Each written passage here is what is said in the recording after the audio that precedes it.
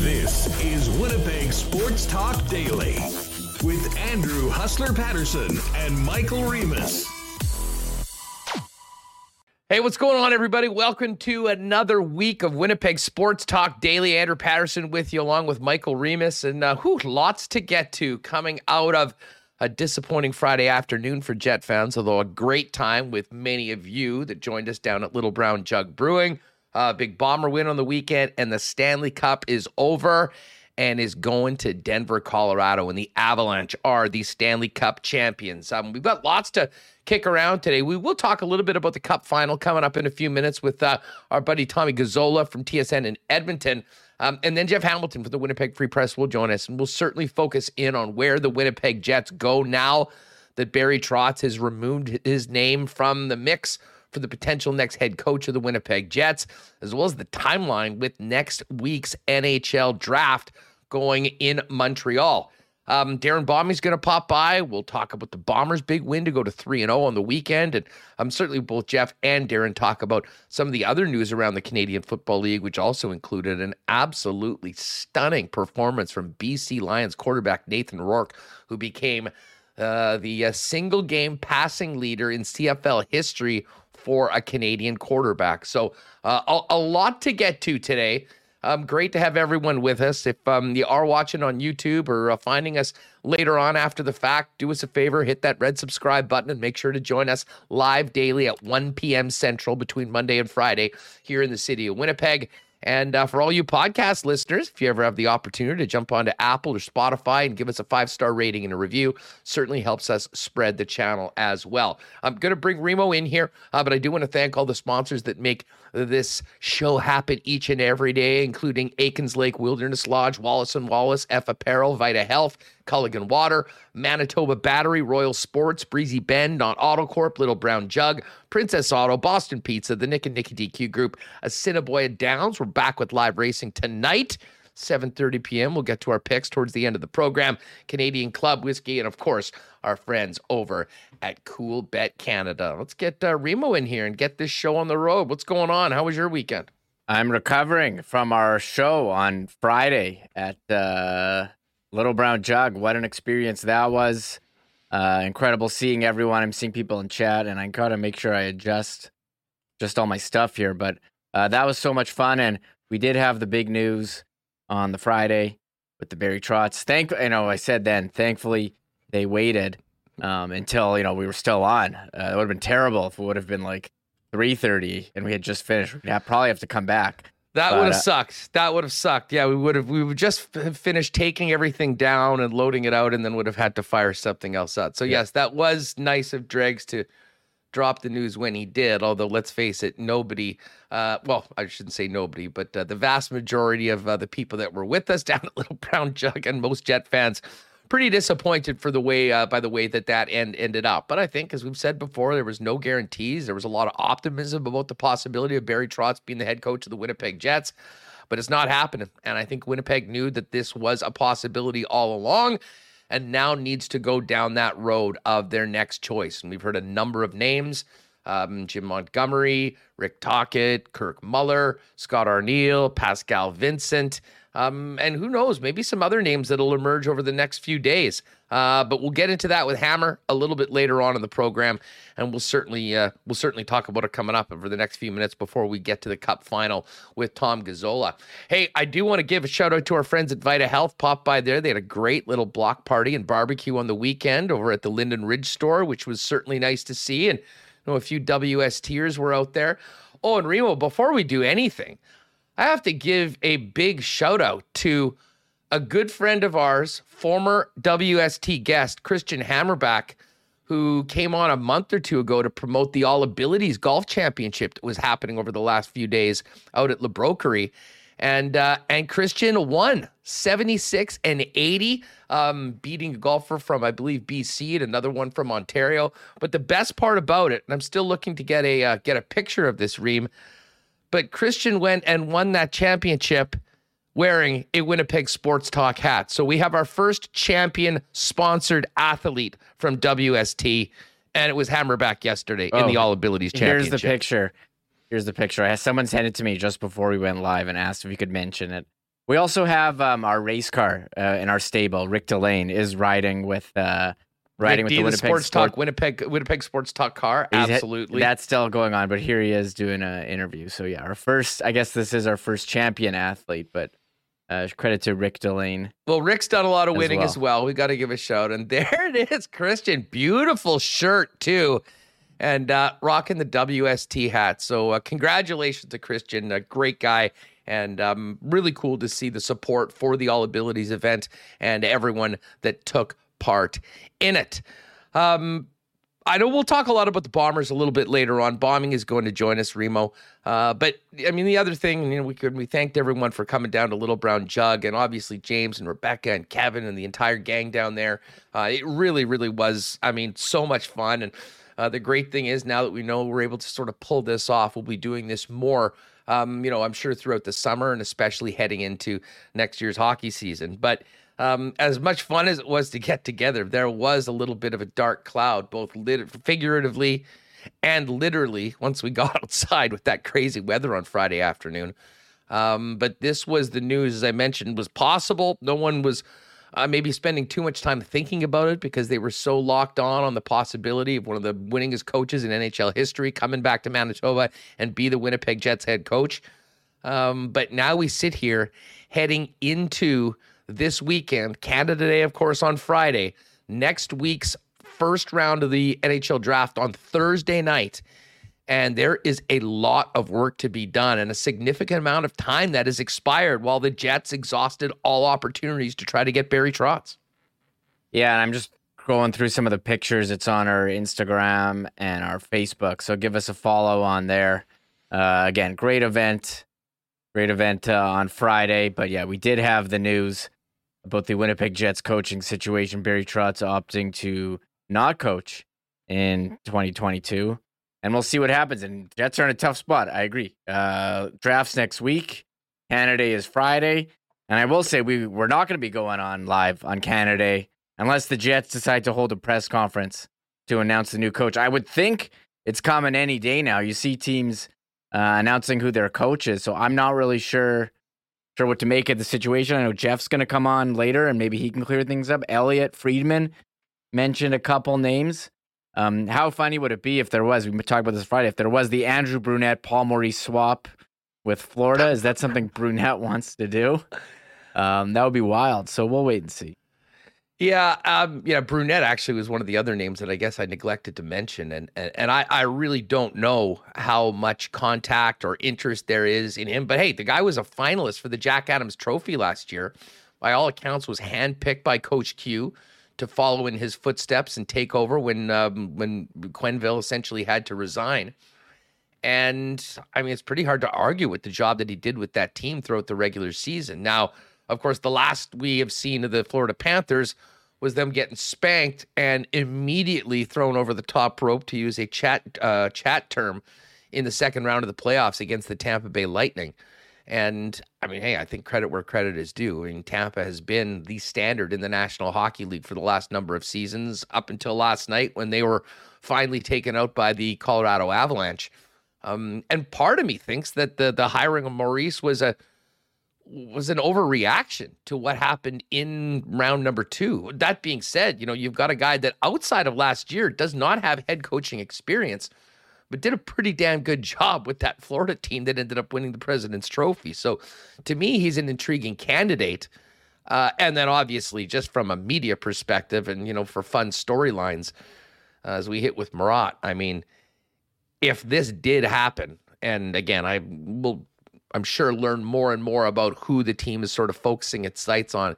If Andrew Brunette did become the next coach of the Winnipeg Jets, it would set up one of the juiciest storylines in a long time, with essentially a swap of coaches from mid last season, with Paul Maurice now being in Florida and Brunette being the Jets guy. And tell you what, those Panthers Jets games, especially the one in Winnipeg, certainly would be something next year. But I think there's a number of other names that are probably more likely in the mix. But I really believe that we'll probably be hearing more and more over the next few days as more interviews take place and the Jets get a little bit closer to narrowing down their final candidates for the next man to get an offer to be head coach of the Winnipeg Jets after Barry Trotz gave us the Heisman. Yeah, I want to give the Heisman. Went like this. There you go. The Heisman, nice. Feels really good. Thanks, but no thanks. You could feel the air coming out of the studio audience on Friday's show when you read the tweet. Moment. You could feel the disappointment in the room. So, but I would like to thank Barry Trotz it was quite a ride. I'll be honest. Like, we're gonna look back on those last month almost 2 months. May 9, he got fired. And we talked about it every day. What's going on with Trotz Watch? What's the latest? It's like just trying to see what any morsel of information any insider out there would put out. We had such a blast.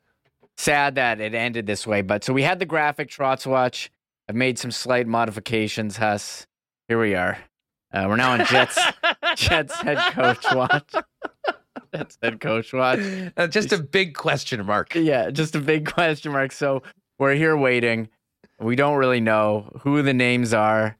You know, we had heard a bunch. Elliot did talk about it today. If we want to play that. Yeah, you know what? Listen, this is going to continue to be the top story, even with the Stanley Cup being handed out last night. We will get to the Cup final, and as I said, Jeff's going to pop on. We'll spend an extended period of time hitting on the Jet situation going into this week. But Elliot Friedman has continued to be one of, if not the go-to guy for information on the coaching openings around the league. And he, while covering the Cup final, has also had quite a bit of info as to where the three remaining agencies. By the way, Luke Richardson officially announces the Blackhawks head coach today. So it's Boston, it's Detroit, and Winnipeg, the three teams with openings right now. And here's the latest from Elliot Friedman from 32 Thoughts. Well, I wouldn't be surprised if they've been interviewed already. The team I wonder now is Winnipeg. We talked about the four of the guys that we thought were kind of in this, and we named Tocchet, Montgomery, Arneal, and Vincent. I also wonder now about Andrew Burnett, and I would be curious to see, does Winnipeg involve anybody here as part of their search? Sorry, he is talking about Lightning assistants, Lalonde and Jeff Halpern. Jeff Halpern, yeah. Sorry. Detroit, I mean, we all know, they're in there, and I can't prove it. I don't know that it's 100% true, but I wouldn't be surprised if there have been some conversations already with Tampa's permission, of course. Boston, I think they're beginning their second round of interviews this week. I don't know that they're going to talk to any of these guys, but it wouldn't surprise me. But you're right. Tampa's going to maybe have at least one vacancy on their coaching staff. Yeah, and I... Again, this is just based on what I've been reading and what I've been hearing and kind of connecting the dots. And Yzerman in particular, Remo, has been given credit maybe amongst all of his colleagues as general managers as being the guy maybe outside of Lou Lamoriello that can keep things on the down low the best. But whether it is Lalonde or Halpern, I think that's the most likely guy in Detroit to take over as their head coach, considering, and maybe this is too simple, but you just know that what Tampa's done for a long time, how Yzerman was part of building that team. And I think those Tampa connections could be significant when it comes to hiring their next head coach. So we do have a pretty interesting list of candidates. I would imagine that in the next few days, we'll probably get reports that the Jets have circled back with a number of them. If that hasn't happened already, we'll all look forward to asking Jeff about that coming up. But now, for a few weeks, we've been talking mostly about Barry Trotz, knowing that, it was worth the wait if you could get it done. And I don't really think the Jets have missed out too much. I mean, was Bruce Cassidy going to come here over Vegas? I doubt it. Paul Maurice and Peter DeBoer were so close. Does that make sense to go from Maurice to DeBoer?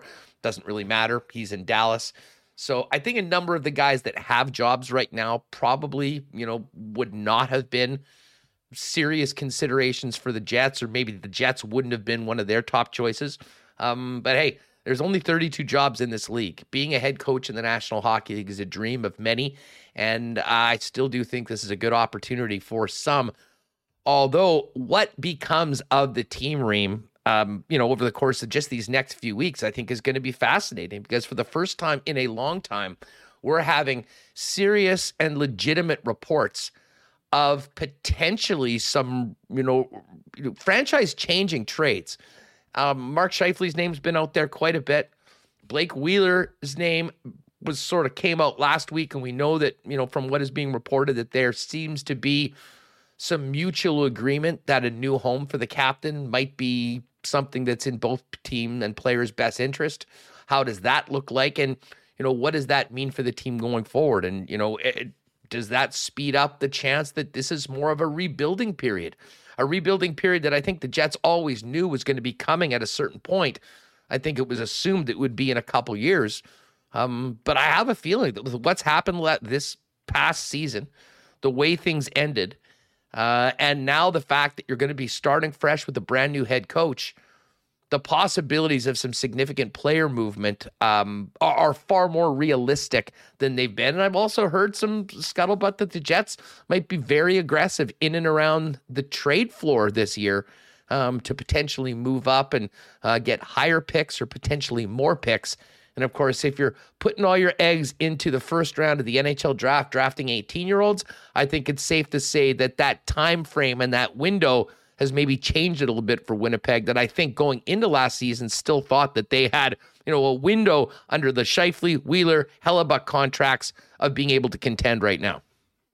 Yeah, I think you got to reevaluate your plan after the last week of, again, we've had all the Scheifele talk this offseason, the talk about Blake Wheeler now on number 3 on Frank's trade list. What realistically are you going to get back that's going to help you? I think the cap space would probably help you the most. Was someone going to give up something where you're probably going to have to eat part of the contract as well? And then the Pierre-Luc Dubois news that he doesn't really want to sign here long-term and wants to hit UFA, which we talked about in a video that you put very well in a video on this channel. If you want to see that, come check that out in our videos. But for Barry Trotz, and you have all this negative news about the team, I can see why you'd maybe be scared away. If you thought this team was going to be a playoff team last year, I don't think it's going to be as easy as we thought to just bounce right in and do Calgary and finish first, especially, those are pretty high expectations. But just to get into the playoffs, I think going to be tough. We'll have to see what happens with the forwards. But also, there's this logjam on defense we've really ignored as we wait for the head coach to come in. You have to find room for Ville Heinola, Kovacevic showed he can play. You've got all these contracts. You can't add any more salary. You've got all these expensive veteran D-men, and you've got guys on ELCs who are capable of playing in the NHL. You need to find some room to get some help on forward, and the easiest way to do that is move out one of those veteran defensemen, bring in a guy on an ELC, and see if you can sign or trade for a higher price forward who can help you with some depth scoring, or even your top scoring, depending on how the trades go. So this is there's a lot going on. As of right now, the Jets have 6 forwards signed for next season. And Wheeler, and 2 of those are Wheeler and Mark Scheifele, who have been named prominently in trade possibilities. Connor, Ehlers, Lowry, and Dominic Toninato has an extra year. And then you've got RFAs of Appleton, Dubois, Harkins, and Svechnikov, and UFAs Adam Brooks, Zach Sanford, and Paul Stastny. Should mention actually Cole Perfetti as well. He's technically on the IR, so it doesn't appear in the main roster right now, but he certainly will be a big part of the Jets' future going forward. And then as far as the defense goes, you're exactly right. And this has been something that we have been talking about all season long. As the team struggled defensively, thinking that, they'd really solved those problems with the addition of Brendan Dillon and Nate Schmidt. All of Schmidt, Pionk, Morrissey are signed for 3 more seasons. Morrissey actually 6 or 7 more seasons. And then Dillon and DeMello both with 2 more years. Now, Dillon and DeMello, I think both would have some attractiveness around the league. They're making less than, Dillon DeMello is $3 million. Brendan Dillon is $3.9 million. And 2 years left on the contract. So we're not talking about long term, but, you're not getting a player just for 1 year.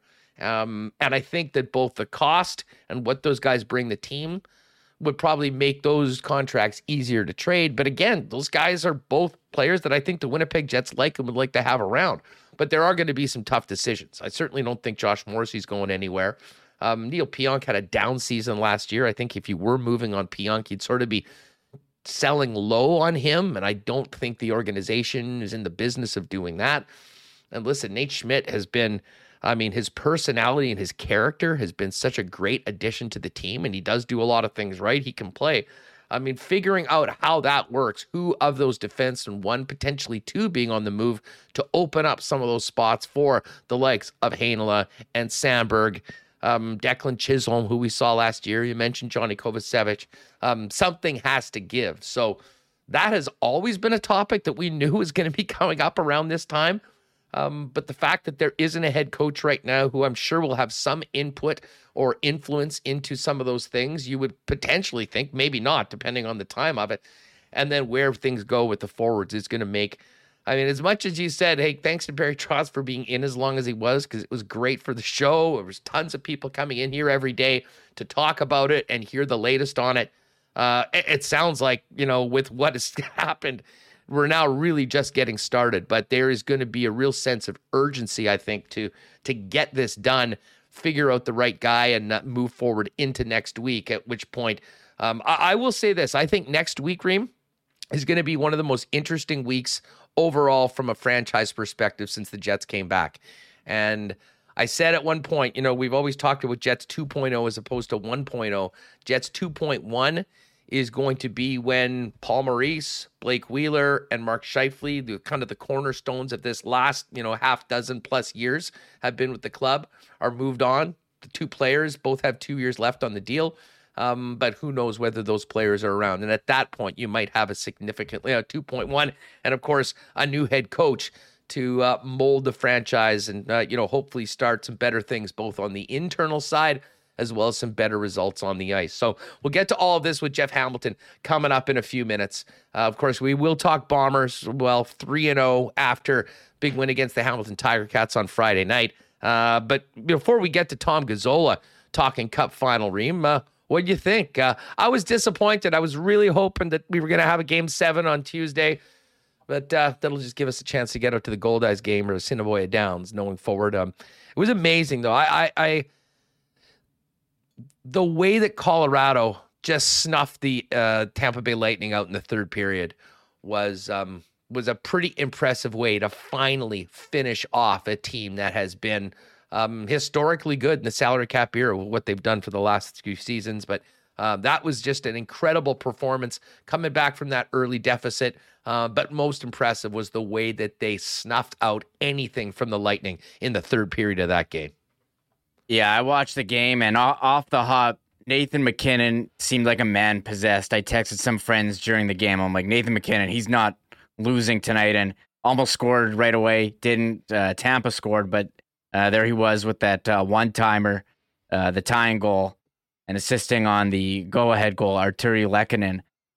Both teams I thought had great trade deadline additions, Lehkonen contributing, but Colorado absolutely dominated once it was 2-1. I think there was a lengthy stretch there in the third period where Darcy Kemper barely had to make a save. He had one really tough one in the third period. Tampa Bay managed 4 third period shots, and Tampa Bay came out strong, but really faded as the game went on. And Colorado's so good, it didn't matter. We talked the difference would be goaltending. Well, it doesn't matter who your goalie is if you're not giving up shots on net. And Cale Makar, unanimous Conn Smythe winner. They lost Sam Girard, but really didn't miss a beat with the Johnsons. And Bowen Byram, who talked after about his, coming back from some concussion issues during the season. They're so good, Colorado. Well-deserving. Sucks for Tampa Bay, that they lost. But I always get surprised how sad they were after the game. Stamkos gave a heartfelt post-game. Pat Maroon, who's going for won 3 cups in a row, and still these guys just want to win so badly. These professional athletes are competitive on another level that you and I maybe would never understand. But it was a great series, even if it didn't go to 7. I'm happy that it's over because the right champion won, and now I can get back to I can have my evenings free again. I'm gonna have a bit of a break And I know I'm going to the buffet. It did, but I'll continue. I got reminding me of a passing of the torch when Pittsburgh beat Detroit in 2007, and it was Crosby's first cup over Detroit, who had already won a couple. Not quite the same, but McKinnon is from Cole Harbour, and it's his first cup. It feels like that. It feels like that a little bit. We've been waiting for him for his coming out party. It seems like Colorado has arrived. I think Lightning will be back. I mean, they're pretty strong, but that East is such a grinder. So congrats to Colorado. Deserving. And it was also, shout out to Darrin Helm, St. Andrews, Manitoba. They're going to have to change the sign now. Cup's coming back. The Cup's coming back. By the way, I love the way you just slid in that little Mauriceism with the grinder. What a great. I didn't say. I know. I didn't. It wasn't intentional. Yes, you did. It just flies off the tongue. It wasn't intentional. Hey, Nate McKinnon, Cale Makar, Mikko Rantanen. I mean, this team has star power, but many of the most important players of this entire run are UFAs. And we were talking about what Kevin Cheveldayoff has on his hands. Joe Sakic's got a lot of work to do. No, I will say you're probably in a much better position trying to re-sign guys and get them to come back for maybe more affordable deals when they're staying with the Stanley Cup championship squad. We've certainly seen that happen in Florida with the Tampa Bay Lightning before. But of the players, I mean, Obe Kubel and Arturi Lehkonen are RFAs, both with arbitration. And then Burakovsky, Cogliano, Helm, Nazem Kadri, Vladimir Nichushkin, and Sturm, all unrestricted free agents. And Jack Johnson, Josh Manson, Ryan Murray as well in that group. We didn't really see much from Ryan Murray in the playoffs. The defense is set for the most part, at least for the next season. But there are going to be some guys that'll be definitely ready to earn big raises. I'm not sure that they're going to get them in Colorado. But with all the good vibes of winning a cup, I think your chances of keeping a Burakovsky or a Cogliano, or especially Kadri and Nichushkin, might go up a little bit, because who the hell would want to leave that team right now, considering what they just accomplished? Yeah, I looked at this after. They have a lot of cap space, and they do have some guys. This is what you need when you need guys on ELCs or low dollar contributing. I mean, Newhook, Logan O'Connor, and then on the defense, Makar's $9 million. What thing that's next year, and who do they have? Taves, that's a nice contract. Bowen Byram's got one more year on an ELC, so they're looking pretty good. And this was a team that was in last place, like dead last in 2017. And I was here wondering, is Joe Sakic one of those legend NHL players who comes in and is a totally terrible GM? I loved, I watched the whole celebration. I loved watching them raise the cup. It was so cool seeing Joe Sakic raise it as a GM after watching him as a player. I have a Sakic, here's by me, Sakic 91 Canada jersey. So very fond memories of watching him. So that was awesome. Just into this, going back to the celebration. Kadri saying he couldn't tie his skates. Had to get someone. And then crazy. And I mean, the fact that he scored that, like the goal that he scored in Game 4, the OT winner, it is an iconic goal when it comes to Avalanche. I mean, just the way that it happened, him coming off, being injured, knowing what was going on with his hand. That to me really stands out amongst this incredible run. And man, 16-4, running the gauntlet, beating the Tampa Bay Lightning. There was a reason that this was the favorite going into the season, why they stayed the betting favorite throughout the year. It usually doesn't end up that way, but they were full marks, and despite not having a Shesterkin or a Vasilevsky, Darcy Kemper was more than good enough to get the job done. And when you saw the way they played as a team in that final game, and especially that third period, there's a lot of goalies that probably would have benefited from being in that system. And hey, Cup staying in Denver, but it is on to the off season officially right now. And as I mentioned, we're going to talk a little bit more about the Cup final with Tom Gazzola, and then dive into some of the more juicier topics in and around the home team here, and that, of course, the Winnipeg Jets. And when Jeff joins us, we'll also kick around a big weekend in the Canadian Football League. All right, before we get to Tom Gazzola, big thanks to our friends. I mentioned Vita Health, great event on Saturday. Thanks so much to everyone that came out, and great to see you, Matt and Kelly and Bonte there. Really appreciate their support. Of course, Vita Health is the spot where you'll get great prices on Winnipeg's best selection of natural and organic supplements, beauty products, and groceries. Had some delicious bison burgers you can get there as well, and other great stuff for the barbecue, including things like delicious lean bison steaks or chicken. And hey, if you can't make it to the store, visit their brand new fully shoppable website to buy online or schedule a delivery or in-store pickup. Wallace & Wallace is everywhere right now. You're seeing their fences and trucks all over the city as Winnipeg's fencing and overhead door specialist. If you need the protection and security of a new fence, or if winter did a number on your old one, they got you covered. Vinyl, ornamental, welded wire, chain link, or wood. And if it's time to replace your garage door, Wallace & Wallace also has Winnipeg's largest selection of overhead garage doors. You can give them a buzz at 452-2700. One of the experts will arrange a time to come out and give you a free estimate. And you can also visit them online at wallacefences.com or pop into their showroom on Lawson Road off of Kenniston. The guys at F Apparel are ready for wedding season. Depending on how old you are, if you're probably around Remus's age, you've got a number of weddings, many of them that have been put off for the last couple of years.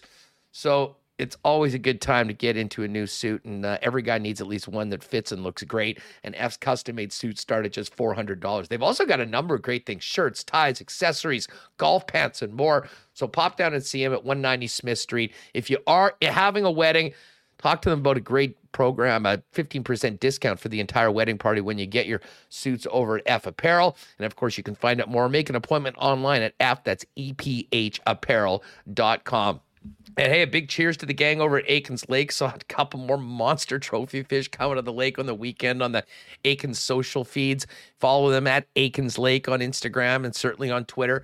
And if you're thinking about an amazing fly-in fishing adventure here in the city of Winnipeg, where you can be on the water in less than 2 hours from the city, Aikens Lake is the spot. They're having their busiest season ever. There still is some limited availability this season, or you can start planning next year for whether it's a family and friends trip or a corporate outing. There's nothing like the action and, of course, the people out at Aikens Lake. They're online at aikenslake.com. All right, Hamilton coming up. We're going to dive into where the Jets go from here on the coaching search and more trade scuttlebutt, and of course a look ahead to the draft. But first off, let's put a bow on the Stanley Cup final in this season and wrap the Cup final with our buddy Tom Gazzola from TSN in Edmonton. Tom, what's going on? Great to have you back on the program. I'm good. Guys, what a weekend in Edmonton. Sun and a lot of thunderstorms. I'm one of those people that gets affected by the weather. I think it's kind of like a Canadian thing. You know how we always, how's the weather over there? It bothers me. I wanted to have a really nice summer day on Sunday. And Mike was bringing up the fact that, I was on my balcony tanning, but it lasted for 20 minutes because a thunderstorm rolled in. And every day here for the last 2.5 weeks has been rain. So the golf conditions are great if you miss the rain. Yeah, no doubt. I'm sure the bugs aren't too good, though, either. I mean, it comes with the territory when you've got that much water around. Well, I'll tell you what, maybe Mother Nature's been holding off, but we could really use that summer weather because the summer is officially here, because the Stanley Cup final is in the books and the Colorado Avalanche are Stanley Cup champs. I imagine there's not a lot of people surprised around Edmonton considering the way the Avs handled the Oilers in the conference finals of what took place today, or last night, I should say. But Tom, what did you think of the final overall? And were you surprised that the Avalanche were able to do what they did last night on the road in Tampa against a team that's been so resilient over the last 3 seasons? Kudos to Tampa, Huss. Tampa was great these last 3 years, true warriors. And you know what? They fall just short of that dynasty moniker, but can't take anything away from them after what they were able to do. Now, in terms of being surprised, I was kind of surprised that Tampa was able to force 6 games. I was expecting it to go 6 or 7 prior to the series starting. But with the way that Colorado really dominated huge portions of those games, I think of the way the game ended yesterday with the Lightning kind of just clinging on and scraping and doing everything it could, blocking shots, taking away passing lanes. They were just holding on by a thread. And same with Game 4. I know they lost Game 4 on that Kadri goal, but good for them to bounce back and get the win in Colorado and force a Game 6. So a true, hat tip to them for being able to do that. But this Avs team, built to win. The depth is excellent. We got a front row seat to it here in Edmonton during the third round. And the Avs wanted it. And, the legacy begins, as Cale Makar described earlier before the series started. And you know what? Nothing to take away from the Lightning. But it was a good series. It was entertaining. And it did go 6. And now, like you said, finally the summer can begin. It feels like it's drawn and dragged out for a long time, but here we are. And now we can talk about the draft and free agency. So what summer? Yeah, no doubt. I mean, we're getting right into it. And of course, you're here in Winnipeg. We've still got a head coach to hire. So it'll give us no shortage of topics to get going on to. But I mean, just wrapping up this series overall, you mentioned Cale Makar. I mean, I think we'll probably look back, and I hate to say we can't call this a coming out party, because his coming out party, frankly, happened when he debuted in the playoffs a few years ago. And we were going, oh my God. But now we've got a Calder Trophy, a Norris Trophy, a Conn Smythe Trophy, a Stanley Cup ring before the age of, by 23. I got to say, Tommy, Cale Makar, with where he is right now, is destined to potentially, if he continues his career the way that it started, be up there in the pantheon of the greatest defenseman in NHL history and, one of the top players of this era. Yeah, and it's been a while since we could say that about like a phenom this early in his career. And I get, he's a couple of years in us, but what he's built here has been tremendous. And the electrifying goals, the smart plays, the fantastic micro touches at the blue line to avoid and mitigate an offside on a beautiful goal late in a period in the playoffs at a clutch moment. Brilliant, right? That one's still resonating in Northern Alberta, huh? I had to just toss that one in there, but this guy is just a superstar already. It is a pleasure to watch him and to see the creativity and the vision and the speed and the ability to adapt. You know what, Huss? Yesterday, he was in on the forecheck in the corner with less than 30 seconds left in the game, making sure that he was eating up seconds on that clock. The guy does it all. And truly like an absolute superstar already, and we get to watch him and enjoy what he does for the next 10 15 years. And then when he faces the teams that we cover, we'll talk about him tearing them up and just exposing them at certain moments. And that's just the nature of the beast, but truly an awe-inspiring player that a lot of kids are going to start looking up to. So in 5-6 years, we're going to start hearing guys at the draft being, well, I really round my game out to be like Cale Makar. And it's like, that's a pretty damn good defenseman to build your game after.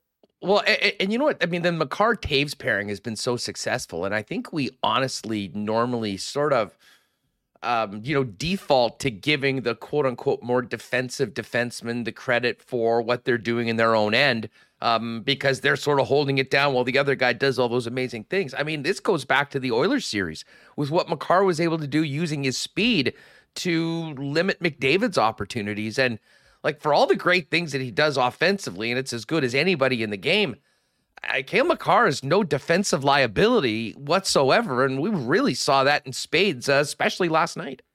Just cerebral, great hockey mind, understands. And it's not even having to be physical. There's different ways to break up cycles in your own zone. There's different ways to take away opportunities. The one thing, and I'm glad you brought up the defensive side of Makar's game, and you could even extend it to the Avs as a whole. Us is they like just totally choked out the Lightning in the final. And that was whenever the Lightning was in Colorado's zone. You were watching Tampa try to move the puck around, and you're watching Stamkos, Kucherov, guys like that struggling to make plays because guys like Makar were right on top of them. Devontae was right on top of them. And then the forwards were good on their backtracking. And they just choked out the Lightning. They did it to the Oilers. They did it to Draisaitl and McDavid. And they've done it to teams, victimized them all year long. And yeah, and Makar is not a liability in his own zone, well-rounded defenseman. And then he's just gifted with the ability to create offense and to see plays that, most of us didn't even know were there. And so it just speaks to how good he is. And I thought Gabriel Landeskog, when he was doing his interview with Emily Kaplan on the ESPN broadcast yesterday, when he was asked about like the difference and what put them over the top, he's like, go get a Cale Makar. Yeah, no kidding. Like, I think that sums it up nicely. Hard to believe he lasted till he did. I think he was, fourth overall pick. Certainly if they're redrafting that draft of 5 years ago, which is always a fun exercise to do, I think it's pretty clear who the number one pick would be. Tom Gazzola is with us from TSN in Edmonton, just recapping the Stanley Cup final. You gave the credit where credit is due, and the run that Tampa has had over the course of in the salary cap year is truly amazing. They do have some built-in advantages, the state tax. I think a lot of players and their level of success, guys bought in to maybe stick around for less than they might get on the open market. But as far as it goes, I mean, we saw a team, and you were exactly right. They did get, it was like a boa constrictor. I mean, just sucking the life out of a team. They didn't have a lot late. And I think, certainly from my perspective, it almost seems like the gauntlet that they had to run through in the East didn't leave them a lot of gas left in the tank. And right now, I mean, from my perspective, Tom, I mean, there's a significant gap between the Avalanche and everybody else in the Western Conference. How impactful do you think was the fact that they had to go Leafs, Panthers, Rangers, and then go up against the Western Conference champions in Colorado? I'll add in, too, that they went down in a couple of those series before they even got to the Cup final and went down in that one. And Huss, that's got to be tough mentally. That's a grind. And their championship caliber spirit to survive and win, kudos to them. And John Cooper keeping this group and the belief system that we talk about, they maintained that and they relied upon that. And it propelled them to those victories in the first 3 rounds. I know the Florida series could have been more exciting. And I thought that, the Panthers would put more of a fight up, but the way they handled the Rangers and battled back, that was great. The way they handled the Leafs when after going down 2-0, people in Toronto were saying, this is the year. This is the year. Toronto's going to get out of the first round. We've heard that one. Not so fast. And I mean, that, for the rest of Canada, you're kind of watching with an eyebrow raise. You're like, oh, really? Okay, well, we'll see. And sure enough, the Lightning come back and win it. And you're right, it is a gauntlet. And I really like what the Rangers put together. I think the Rangers have a tremendous team, and it's nice to see them having that coming out party, so to speak. But I'll also include this as well when it comes to the Lightning. They lost a lot of really good players over the last couple of years. Tyler Johnson, Yanni Gourde, guys that really helped make this team and put them over the top. And then they replaced them with good players. I thought the Brandon Hagel trade was a smart one. Corey Perry, I know people like to mock the 3 years in a row losing Stanley Cup. That's fine, but he's a good player. They brought in good players to fill holes at lesser price points, and they were still right there. And if Braden Point was not injured, maybe they would be a little bit closer to catching the Avs and making it interesting, a break here or there. But yeah, they still ended up chasing games, but the Lightning are a strong team, formidable.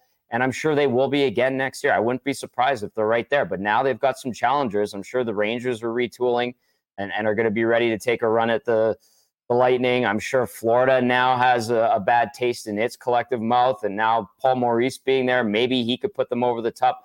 I don't want to rub salt in the wound. And I know you made a tremendous pitch to Barry Trotz. And I know Winnipeg is dealing with that. That sucks. But there's some good teams in the East. And we'll see what happens with the Floridas, the New Yorks, and the like to see if they can actually take a run at the Lightning and knock them off the Eastern Conference throne. Well, certainly. I mean, looking at the Central Division right now, I mean, St. Louis is still a pretty good team. I mean, Dallas, I never know what to expect from Dallas, but, they'll have Peter DeBoer there. I'd imagine they'll be more competitive. The Blackhawks seemingly in rebuild. The Predators right now in a very interesting situation. We'll see what happens with Philip Forsberg. But there's a very clear top dog right now in the division and in the West, and they are the holders of the Stanley Cup. What was the narrative amongst Oiler fans? I mean, listen, I from a distance, it seemed like beating the Calgary Flames the way they did in the first Battle of Alberta in 30 years basically made this season an unmitigated success no matter what. But I mean, I think everyone would have liked to see that series go a little bit further. People feeling better about themselves the way the Avalanche handled the back-to-back Stanley Cup champs, or people just basically done and enjoyed the series like any hockey fan would, knowing that their team was out? Yeah, we like to joke on the Nielsen show whenever I fill in and whenever I'm joining Dusty is off-season, what off-season? There's some Oiler fans that think that because of how well the Avalanche handled Tampa, even though it went 6 games, it kind of makes the Oilers look not as bad or slightly better. No, they were schooled. They lost in 4 straight. Whatever they tried didn't work against the Avs. And it doesn't change my opinion. They just weren't good enough. But for some in this city, God bless them, it makes them feel a little bit better going into the next season. So the Battle of Alberta win in 5 games, the way it went down, did make this season a success for Oiler fans. And the swings this year when it comes to the Edmonton Oilers, us, were just crazy. And that's something that needs to be eliminated next year. It's going to be a different looking team. There's going to be so many moving parts to this offseason for Ken Holland. And we don't know what's going to happen. We're still waiting to find out if Duncan Keith and Mike Smith want to come back. That'll kind of set the course for the offseason for this Oilers team. But if Edmonton wants to be in the mix, it's got the core. It's been proven now. They went to the 3rd round. And it's just a matter of making some tweaks, molding it to be a team that could potentially challenge the Colorado Avalanche. But like you said, the Avs are up here. Edmonton and the other teams are still, by a large margin, not quite there. Hey, listen, if you think Ken Holland has a long to-do list for this offseason, wait till you see what Chevy's got going on here in Winnipeg right now, which, of course, is going to get to it. Tommy, this was awesome. Hey, just quickly, you mentioned, quick turnaround. We got the draft next week. Yep. Free agency shortly afterwards. That comment about offseason, what offseason, I don't think has ever been more appropriate right now because, we're already going to start seeing, we see Timothy Liljegren signed today with the Toronto Maple Leafs, a 2-year extension. For all the other 30 teams that weren't participating in the Stanley Cup, if anything was on hold, it's going to get done right now. This is going to be a wild few weeks, especially here in Winnipeg, but I'd suggest around the league. Yeah, I think you're 100% right, Huss. Buckle up because I think there's going to be a lot of movement, and we'll see how things shake out in the next few weeks. I can't believe the draft is coming. I'm like, oh, the draft, right. Yes, there's that. So not something that's really on my radar, but will have to be soon. And then I like that free agency is July 13th. We get to enjoy Canada Day. I remember so many Canada Days being stuck at the rink, at the Oilers offices, waiting for press conferences, and everyone else is just enjoying the splendor of a beautiful Canada Day. Not this year, my friend. We get to enjoy it as well.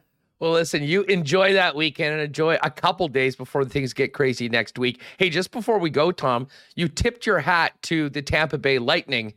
I have a question. What is that hat? This is the West Coast League's Edmonton Riverhawks that have just started playing. Randy Gregg, former Oiler defenseman, is a majority owner of the team. He redid the ballpark in downtown Edmonton. It's beautiful, great time. And the merch, the blue on blue, is a great look. So the Riverhawks is it ever? Yeah, Dusty was at the game yesterday. I went with Lieutenant Eric from our station a couple weeks ago, and Cam Moon as well. And great apparel, obviously, and a great time. So we don't have independent league baseball anymore. I know you guys have the Gold Eyes, but our new team is the Edmonton Riverhawks, and so far so good, Huss. It's been fantastic. And when you got great looking gear, you gotta support them and rock it. Well, it's a sharp lid. I did see Dusty and his munchkins there having a good time yesterday, and I did see you and LTE there enjoying the beer bats and the beer bat stock. We drank them out of them here in Winnipeg in the first homestand. Shocking. The fish are back tomorrow, and so are the beer bats. And listen, I was hoping that there was going to be a Game 7 tomorrow night, but there's not. So good thing we've got a baseball game to go to. Gaz, have a great one, man. Thanks so much for doing this. Say hi to the boys. Will do. Thanks for having me, Huss. All right, good stuff with Tom Gazzola. Wrapping up the Stanley Cup final. We'll have a little bit more on the NHL offseason around the league with Dave McCarthy, who's going to join us tomorrow from NHL.com. All right, Hamilton will pop in just a couple of minutes.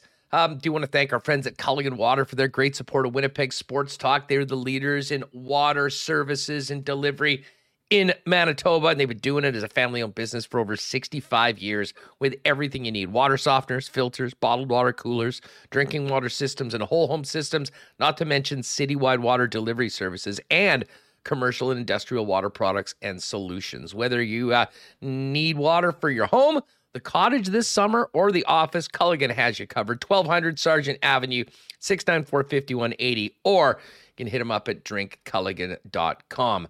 The gang at Manitoba Battery is ready for summer.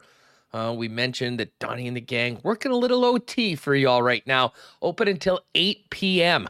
for spring and summer, because we know how important it is for many of you to get your work done, get the things that you can do during the week so that you can max out on R&R and enjoying the Manitoba summer. Looks like it's actually going to be a pretty good long weekend right now. So if you need a battery for the boat, a Sea-Doo, maybe you're going to be working on a car, golf cart, whatever you need, Manitoba Battery's got you covered. And the big thing is that you'll save time and money over the big box stores. Get the best prices in town. Shop local at Manitoba Battery. They are at 1026 Logan Avenue, 783-8787, or online at manitobabattery.com. Another massive tent sale at Royal Sports on the weekend. If you missed out, don't worry. With all the inventory that Royal has, there certainly will be another tent sale or two. And the best way to stay on top of that is certainly pay attention to when we'll tell you about it on Winnipeg Sports Talk, and to follow them on Instagram at Royal Sports Pembina. But hey, Royal every day of the year is the sports fan's dream. Merchandise from around the National Hockey League, NFL, Major League Baseball, NBA, international soccer, and more.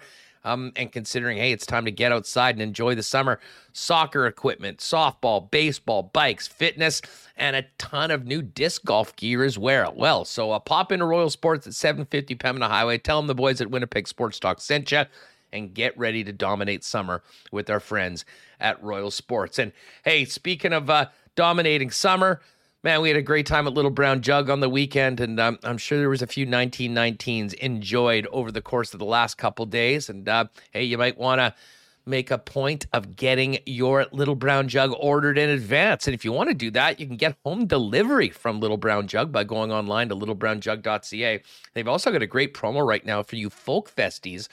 If you buy a 2-4 of the brand new Folk Fest lager that Little Brown Jug's made for the Folk Fest, you'll be entered to win a 4-pack of tickets right now if you buy your beers from the tap room down on William Avenue where you did the show. So pop by and see them. I know that Earl was quaffing the queer beer this weekend, said it was a very, very popular one. I was more loving the 1919s. I had the cider on Friday as well, though it was great. Anyways, but whatever you need for the long weekend, Little Brown Jug's got you covered. But if you pop in, you can get in on that deal for Folk Fest tickets from Little Brown Jug. All right, let's get back to the Jets, the offseason, and the bombshell we learned while we were live at Little Brown Jug on Friday afternoon. Barry Trotz, thanks, but no thanks for the Winnipeg Jets. Where do they go from here? Jeff Hamilton of the Free Press joins us now. Hammer, what's up, man? How was the weekend? Oh, just another solid couple days off. I'm trying to think what I did. I know that's a question you always ask me, but I feel gallivanting, garage sailing, and gallivanting. Garage sailing it was not a garage sale weekend because I pulled the plug because of all that rain. Not a lot of people want to sell their junk when it's pouring rain and certainly flooding. I don't know if you saw, different areas of the city, but if people were canoeing and everything. So yeah, not exactly the perfect day to go out. So we skipped. I saw, just speaking of that storm on Friday, heading into the Bomber game, the airport rain meter or whatever, however they get the numbers, had 50 millimeters of rain in 30 minutes. An all-time record in Winnipeg. Now, this was very spotty. It wasn't the same, depending on where you were in the city. But yeah, it was quite a way to bring in. And of course, I had Dustin Nielsen was on the show Friday afternoon. I said, hey, dude, we've seen these Friday night games with this sort of weather before. Just be ready to tap dance. And sure enough, they had to wait an extra 45 minutes. But listen, we'll get to the Bombers and the CFL afterwards. We've spent quite a bit of time talking about the Jets head coaching search, knowing that they were very much in on Barry Trotz. They were being patient. They were waiting it out. He was clearly their number one choice. Unfortunately for the Winnipeg Jets and many fans were quite excited about it, that is not happening. What did you make of the decision by Barry, and where does that leave the Winnipeg Jets going into this week and less than 2 weeks away from making selections in Montreal? Yeah, I mean, I think this was a possibility right from the get-go, right? When Barry Trotz was, let go from the New York Islanders, everyone knew he still had one more year left on that deal, which means he'd get paid whether he sat on his hands or was behind a bench. And so understanding that, that was certainly a possibility. It became pretty clear over time that that was kind of his top priority was, almost was he needed to be convinced to coach again because of the chance to, really sit out a year and do all the things he hasn't done. I forget what he said, but it was something like 26 years or something coaching straight. That number might even be low.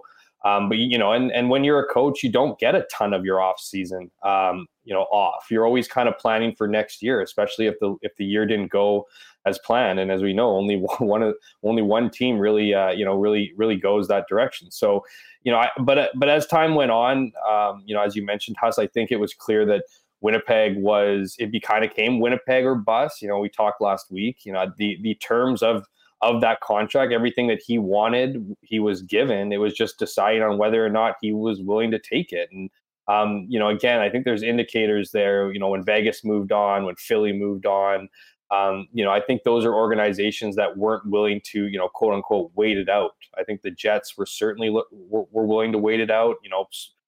From what I understand, they had several meetings, went back and forth, quite a bit, changed the deals and really accommodated Barry Trotz in the event that he was ready to take on what would be, a significant role here with the Winnipeg Jets. And, again, as Vegas and other Philly and other places filled their coaching roles, the Jets were still willing to wait. And I think, as we heard more and more reports come out about when he was going to make the decision, I think Barry Trotz realized, look, I can't be holding on to this. And when I'm really not convinced I'm going to coach. And so he let the Jets know before that Canada Day deadline that we kept hearing about. And I think that was, the right thing to do. If you need 4 more days to convince yourself, chances are, you don't really want it right now. But I'm sure it was a tough decision. I'm sure True North, threw everything at him and really, really did have a hard push. But at the end of the day, he chose his family and he chose, taking that year off and rethinking things for next season. As far as the Winnipeg Jets, the new search continues. I mean, the Jets didn't sit on their hands and not reach out to teams. They didn't go full throttle into second interviews, but they certainly had a couple first interviews, a few first interviews, certainly reached out to other, potential prospects. And now that Barry Trotz is off the board, I think that's going to heat up. I'd go as far as beginning today. I think, you're going to look at second interviews for guys like Jim Montgomery, Rick Tocchet, guys who were kind of in the mix before, the Jets, probably have reached out to Kirk Muller, wherever that might go. We'll see. But there's, I think there's a long list there, and it'll be fascinating to see which direction the Jets go in, whether that's a more experienced coach or go a different way and maybe someone who's less, I don't want to say qualified, but less experienced as a main bench boss. Well, I mean, with all the uncertainty about what happens going forward, and I think a lot of things really were on hold until the Trotz question was answered, and now they have that. I'm really interested as to how that might affect what they do going forward. I mean, we sort of, Remus and I were talking about it, and I'm looking at the roster. You look at the team, the players that are signed, and a number of the forwards particularly are signed. We've been hearing potentially mentioned in trade rumors. And do you think, Jeff, that the fact that Barry Trotz is not coming, and I think the hope would be that you'd have a Hall of Fame coach like that coming in that would be able to very quickly get the team back on track, much like he did in the Island. If you don't have a guy with that proven resume, and you're talking about potentially moving a Blake Wheeler, moving a Mark Scheifele, the Pierre-Luc Dubois news that we've come that, will potentially force the Jets into making a deal at some point, albeit not right now. Might we see even more player movement and some more significant moves of maybe players that we haven't been talking about now because of essentially a window changing, getting more active in the draft and maybe kicking this can down the road a little bit? I'm certainly not suggesting they're going to blow it up or try to tank, but might the path change a little bit because of what we learned on Friday?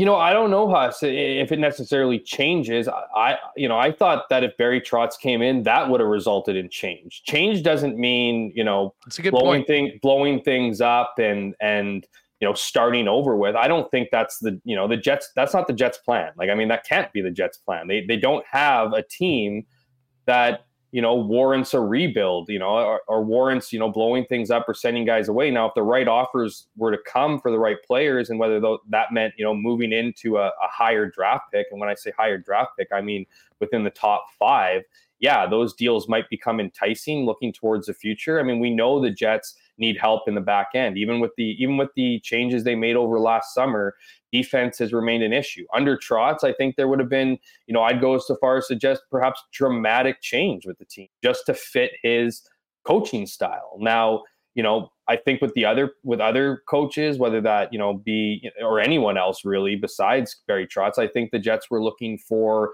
plans or visions that involved everyone that they have.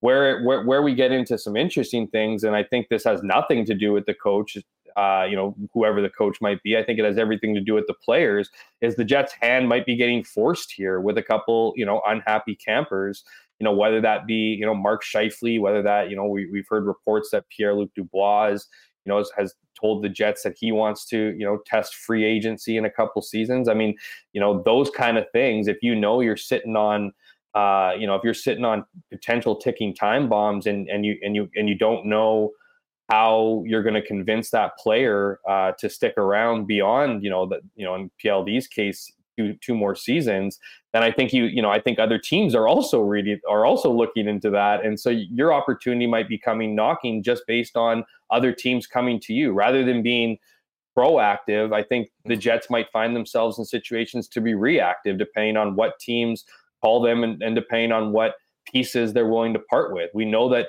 the Jets have a lot of talented players, whether that's Mark Scheifele, whether that's Pierre-Luc Dubois, whether that's guys like Nick Ehlers. And, there's a lot of players on this team that other clubs would covet and potentially give big pieces back. So, it might not be a thing where the Jets are going, okay, we need to change everything up. It might be a situation where the Jets look at their options and just know that they need to build a bit of a different culture and be a different roster, particularly when it comes around building up, their defense. And so, we talked about, or we have talked about, and we've heard reports on some of the players that, are disgruntled or are coming off tough seasons.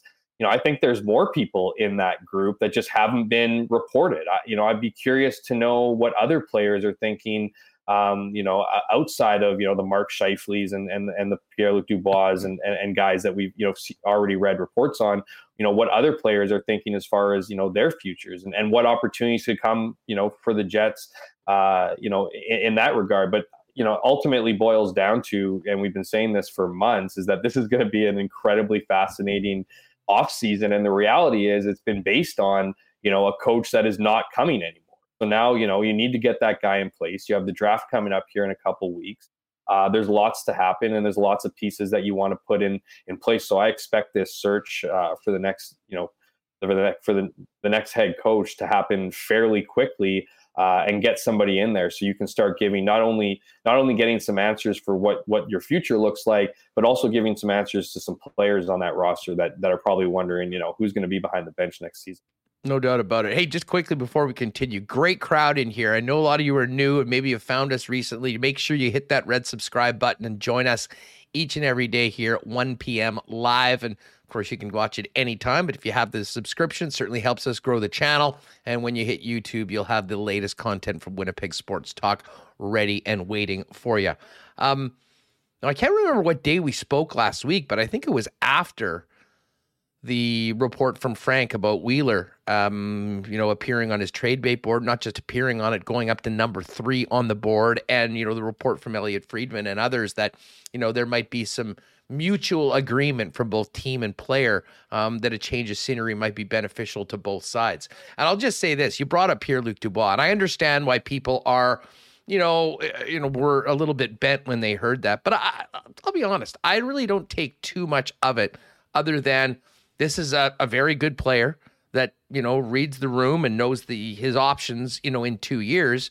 And if I'm his agent, I'm certainly saying, hey, you know what? Well, the plan right now is to, see what happens over the next couple of years and test unrestricted free agency. I think the Jets will have every opportunity to change things around, hopefully have a good season, have a much better locker room, a great, better atmosphere. And at that point, You can see whether there might be the potential to keep this player long term. And if not, you make the deal then. And we've seen that happen over and over again with other players that they weren't able to sign, like a Jacob Trouba, and ended up getting some pretty big value. The Wheeler one is really interesting, though, because, of course, he is the central figure in this hockey club. He has been the leader, was tied very closely to Coach Paul Maurice, who's not here anymore.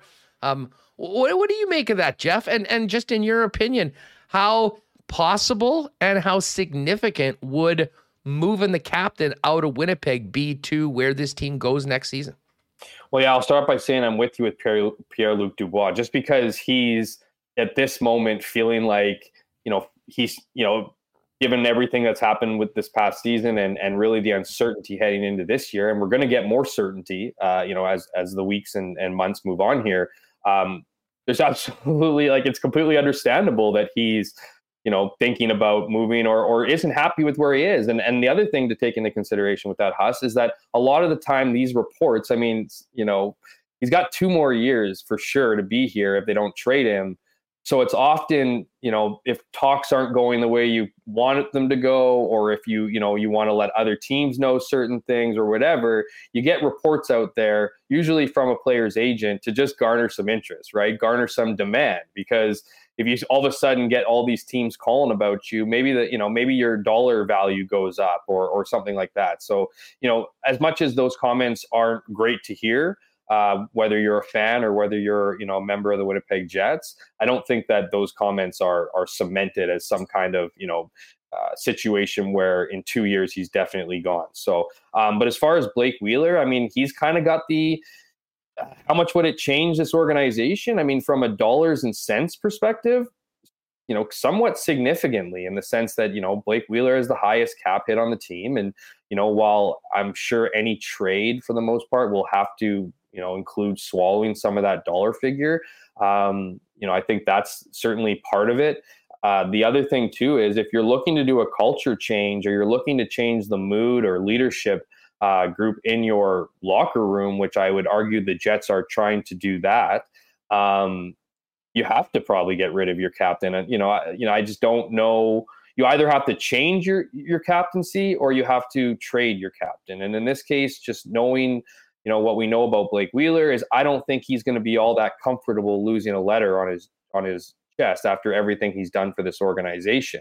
In that vein, I think then, you kind of have to trade him if that's what you want. Now, the other thing is if you're Blake Wheeler, do you want to come back to Winnipeg? To me, I'm not saying it's unfair, but we've seen the way he's react to criticism. And now, he's been willing to shoulder the load of, and stress of this team season to season. But I think we're hitting a point where he's no longer willing to do that. And I suggest that based strictly on the fact that in those reports, Blake Wheeler has also agreed to, waive a no trade or give his teams, or is willing to be dealt. And so I think if you're Blake Wheeler, it almost seems more daunting to come back to Winnipeg, because you're going to get the questions immediately about being on the trade block, about wanting to be traded. Maybe not wanting to be traded, but agreeing to be in a deal if it comes. The future of this team. This is a pretty exhausting offseason for players and coaches and staff alike. So I don't know if it's all that easy for him to come back. And more specifically, I would see this as, Blake Wheeler, for, as tough as he is with media, as snarky as he can be and all that stuff, he cares an extremely large amount for this team and organization. And he has shouldered a lot of that in previous years. And I think if there's anything that he wanted to achieve, it was bringing a Stanley Cup to Winnipeg. And I think that the reality is maybe sinking in that he's not going to be the leader that does that. And so if you come to that kind of understanding, I think it's easier to move on, because if you would have asked me 2 years ago, there'd be no chance in hell Blake Wheeler was leaving. And he'd have to be, dragged out of that building because of how much he had put and was willing to put into it. Now, I'm not suggesting that if he comes back, he's not willing to put in the work. But what I am saying is that I think the writing's on the wall here, that if you're going to change your identity, if you're going to change the things that I think you can argue the Jets need to change, and that's culture in the locker room, you kind of have to cut the snake off from its head. And, Blake's wearing a C. He's obviously agreed to some kind of willingness to be traded. And I think once you start getting those reports out, writing's on the wall. I don't see 26 returning to Winnipeg. I mean, when we talk about the actual deal, I still think that there's many teams that would, be very interested in having Blake Wheeler on their squad. Having a player that goes into a team that is contending right now with what he brings, the way that he works, and, the way that he can still put up points and play. He might not be in the same position that he was here in Winnipeg, but have the opportunity to win. I do wonder what that deal would look like, though, because for all the, the issues, internally and, fairly or unfairly, a lot of fingers kind of pointed at Wheeler. That often comes with the territory when you're a longtime captain of a club that has had the problems that they've had seemingly in the dressing room, as we've heard from, many players, and just the, frankly, the performance of the club on the ice. I'm sort of with you. You want to change the culture? Well, you change some of the culture carriers, and there's no bigger carrier of it than Blake Wheeler. I do wonder, though, what that looks for the team. Is this essentially just like hoping for addition by subtraction? Because you're subtracting a lot out of the on-ice product if Blake Wheeler is not on this club and you aren't getting any significant return for him. And listen, we spoke about it all last season. People could speculate about, what would a trade like that look like? But when a guy's 35 years old and has over $8 million for 2 more seasons, that is not the easiest of contracts to move. So I do wonder what a trade would look like and what would be coming back, how much salary would be retained for the Winnipeg Jets, and if they would get anything significant for their roster right now next season, or would it be a matter of, as I said, sort of changing up the culture carriers in here and doing what it takes to allow new guys to step into that role? Well, I think that's it. I think it's clearing a bit of space for some guys to rise either in the lineup, either in the, leadership responsibilities. And as we've been talking about, to change the culture of your locker room. We know how impactful Blake Wheeler is to the locker room. So if you want to change that culture, then you change it through dealing him. Now, as far as a trade goes, 2 things. I don't think there's a chance that the Jets get something on their roster back. Unless they are, I can't even think of it, because I think of it 2 different ways. I think of it either the Jets eating some of the salary, which would then, clear up a certain, because they're not going to want to eat up enough salary to then bring a prospect over or bring a guy back, because I don't know how much sense that makes depending on who the player is, obviously. But so I see it as twofold. It's either going to be, you're going to eat some of the salary, and so you have kind of that. It sounds so, I don't know. It sounds kind of an ass comment to be like addition by subtraction, because we know how Blake Wheeler is still very much a good player, but that's ultimately what that would be, right? To clear that space for other people to come back. So, so you just lost a big contract, you've cleared some money up, and then you provided opportunity for other players. The other option, and I'm not the first one to float this out, and it's, to me, it's just common sense that if you're not going to eat salary, if you're going to gain all that cap room, then you're going to have to put a quote unquote sweetener in it. And now a lot of names have been tossed out there. I certainly think, I'm not agreeing to it, but I certainly think that a guy like Ville Heinola could be on the market. I know a lot of people, hate that suggestion and argue that he is, the best. And I think you have an argument for sure that he's the best defensive prospect in the system. But the reality is I don't think he's high up on the depth chart. But I think I know he's below Dylan Samberg as far as the pecking order hierarchy for defense. So if you look at what the Jets have, and if they can't, deal somebody on that blue line, then there's not a lot of room. So, I could see him potentially, Ville Heinola being him, being that sweetener for sure, or another player, another prospect. That's the reality. If you're going to get a team to eat your salary, like, say a Phoenix, an Arizona Coyotes could do, they're not just going to want to eat the salary for eating the sake of the salary. They're going to want some picks or prospects or players, as well. And so that would be the cost of going that avenue. Otherwise, not, because the reality is that if you're trying to retain all, or as much cap space as possible, there's only a certain amount of teams in this NHL that could stomach, an $8+ million cap hit that Wheeler has. So well, let me just options. interject for 1 second, because I've heard this, and this is not just with this conversation here, but people mentioned Arizona before, and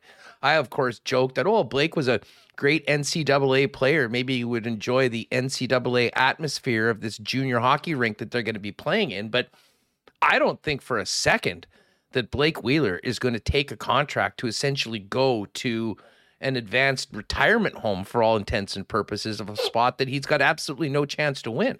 I mean, in July 1st. I don't know about that. I think you got a case there. Like, I think he wants to win a cup, but I also think, I think with Blake is the being in Winnipeg, wearing the C, shouldering that responsibility, I think at some point became a significant burden for him. So, a lot of players seek out, and I'm not speaking for Blake Wheeler as much as I guess I am, just want to, be clear that this is not coming from insight from him or his camp or anything like that. But I do see a shift, because of course, if he's got the opportunity to go somewhere where he can win a Stanley Cup or go to that, he's going to want to take that opportunity. But I also think, you also have to think of other things like getting away from, the pressures of media, not having to be the captain of a team, not having to carry a load. And that can come on a Stanley Cup contender, because I don't think Blake Wheeler is going to be traded to a contender and all of a sudden be, asked to be a significant part of that leadership group. But I wouldn't necessarily rule out an opportunity or a better situation for his family, a more comfortable situation that doesn't involve all the stresses that come with a absolute hockey crazed city like Winnipeg. What about Florida? Because that's a good team, and we all know who's behind the bench right now. We've been kind of going over cap friendly, and I know they got Patrick Hornqvist who's making 5.9 for one more season. What's Bobrovsky making over there? Well, he's making 10, but again, and I kind of floated out, a potential 3-way deal, with a team like Edmonton that desperately needs a goalie, but Bob signed that deal as a UFA. He got a full no move. He's making $10 million a year, and he's on an excellent team. I don't think he's saying, okay, I'll go to Edmonton, I'll go to Winnipeg, I'll go anywhere. So I think that it's very, very difficult for them to make happen. But I do think that if there was a logical fit and landing spot for Blake Wheeler, it's pretty easy to connect the dots and think that the Florida Panthers might be a team that there would be some interest in the captain. Hell, Maurice hadn't even had the job for 3 hours, and he was gushing over Wheeler. I've never seen a man that big that can skate that fast on with Merrick the other day. So, I think there is a mutual admiration society, and he's a guy that, I think in a situation like that might be a pretty good addition. It's just a matter of, can you make that thing work? And is it in the Jets' best interest to make that deal? Oh, I don't know. You know what? It's obviously a fascinating potential coincidence that he landed on Frank Saravalli's, trade list at the same time that Paul Maurice took over the job with the Florida Panthers. Now, could I see it happening? Yeah, I suppose. We all know just how big a fan, as you mentioned, Paul Maurice is and has been of Blake Wheeler and his leadership and stuff like that. But I wonder how much of that was reflective of being in Winnipeg and understanding that if he was going to get his message across in the room, it was going to have to be through 26. Now, I'm not saying that he was, glorifying, Wheeler's toughness and play just strictly to stroke his ego and make sure that, they were aligned in their thought process. But I find myself in the camp that thinks no way, why would you? And of course there'd be a few things there, right? They're not exactly in a healthy cap situation. So the Jets would have to eat the salary for that. So maybe you would get him at a lesser rate than what he's currently getting paid. But at the same time, I wonder how much of Blake Wheeler and his role within the locker room played into, Paul Maurice's decision to ultimately leave. He was the leader of the room. Paul Maurice said he, ultimately his message wasn't resonating in the room. I don't know. But at the same time, as I mentioned before, it's not like Blake Wheeler would be acquired by the Panthers and thrust into the same role that he had with the Winnipeg Jets. Whether that be utilization on the ice or leadership off it. But I don't know. I'll be honest, they would surprise me, despite many people talking about the match made in heaven or all the things that we talked about why he might be a good fit there. It would surprise me greatly if Blake Wheeler was a Florida Panther next year. All right, Jeff Hamilton from the Winnipeg Free Press with us here. Let's get back to the coaching because that is the story this week as to where they go from here. As we sit here on Monday, coming out of the weekend with the Trotz news on Friday, if you had to give there we go, the Trotz, just Jets head coach watch now on Winnipeg Sports Talk. Do you have a front runner right now? I mean, if you had to narrow it down to the most likely candidates from what you're hearing, I mean, who would be 1, 2, 3 on your list right now, Jeff? 1, 2, 3 on my list would be who I would like to see as coach of the Jets. Who I think the Jets are going to get are a bit different. Who I think the Jets will end up with. I think the list of 3 includes Jim Montgomery, Rick Tocchet, and I would almost say like a Pascal Vincent / Scott Arniel as a shared third spot.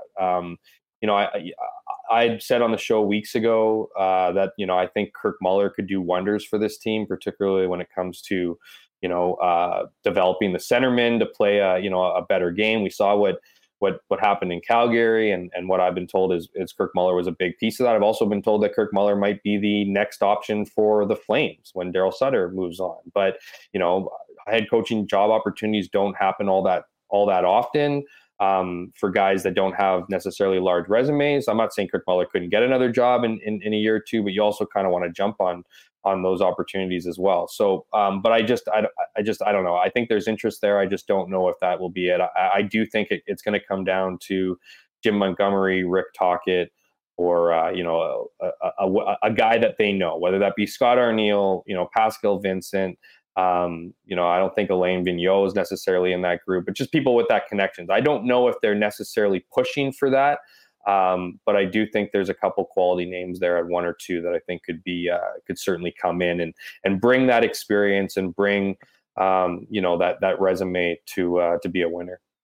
Hey, listen, before we go, and I know Bauming is going to come up, and we're going to chop it up a little bit more, both on the week in the Canadian Football League and the game on Friday. But Bombers 3-0. What'd you think of the latest W put up by the squad against the Ticats on Friday night? Yeah, I mean, I think it's the Bombers are rolling. I mean, 3-0 is obviously a great start. We know that it wasn't exactly a great opening week for the Bombers. They could have easily lost that one to the Red Blacks, but I feel like they've gotten progressively better and better each week. I mean, you look at what they were able, and the defense. I mean, I thought that this defense, because of some of the pieces that they'd lost, weren't going to be as dominant, but we've seen them allow 1 touchdown in 12 quarters. And I don't care who you are, who you're playing against.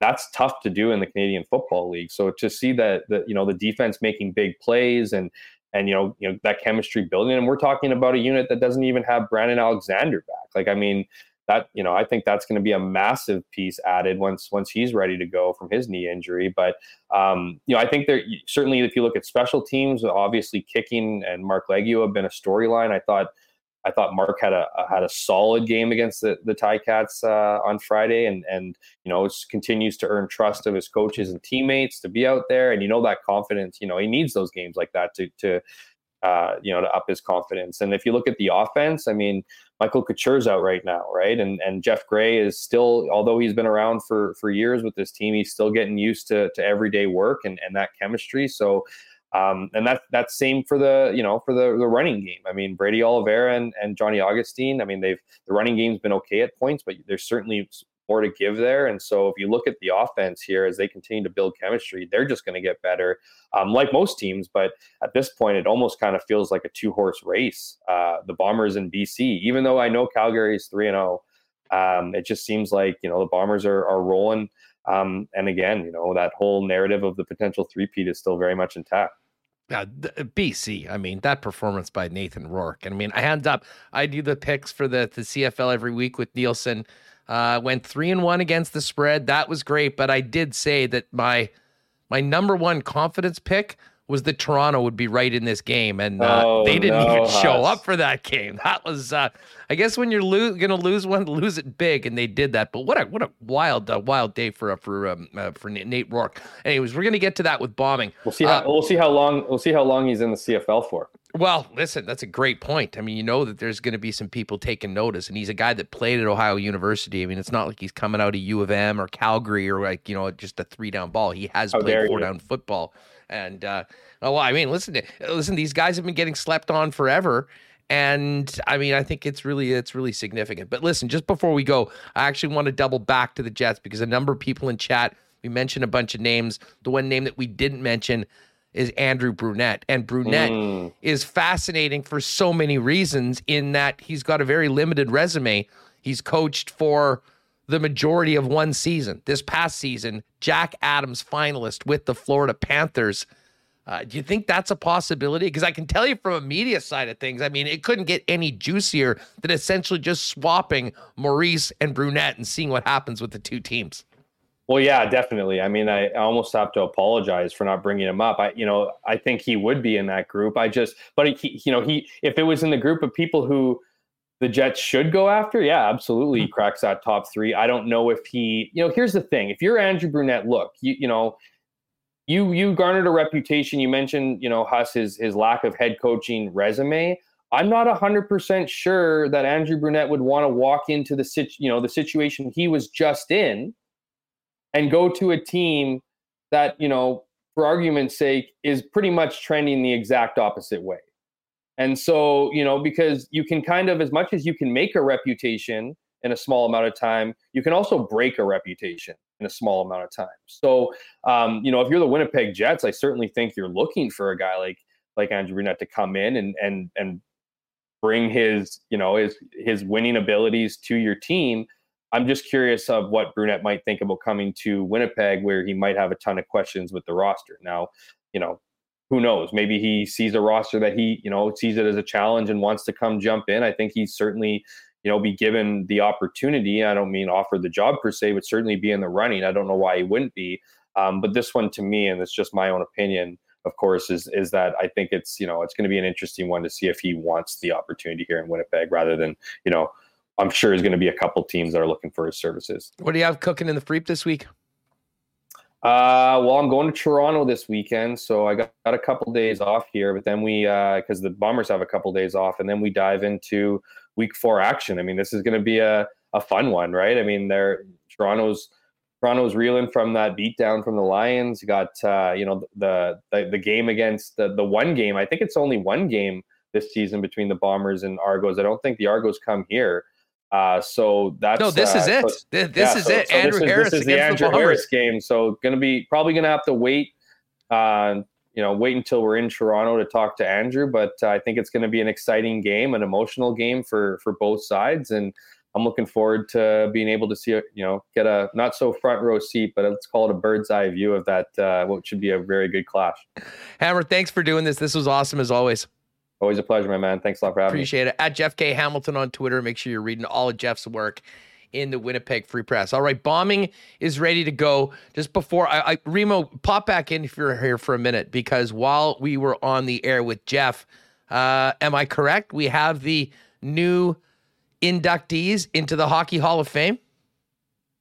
Yeah, we were following in chat. They did have the announcement of the Hockey Hall of Fame. Lanny McDonald with the mustache.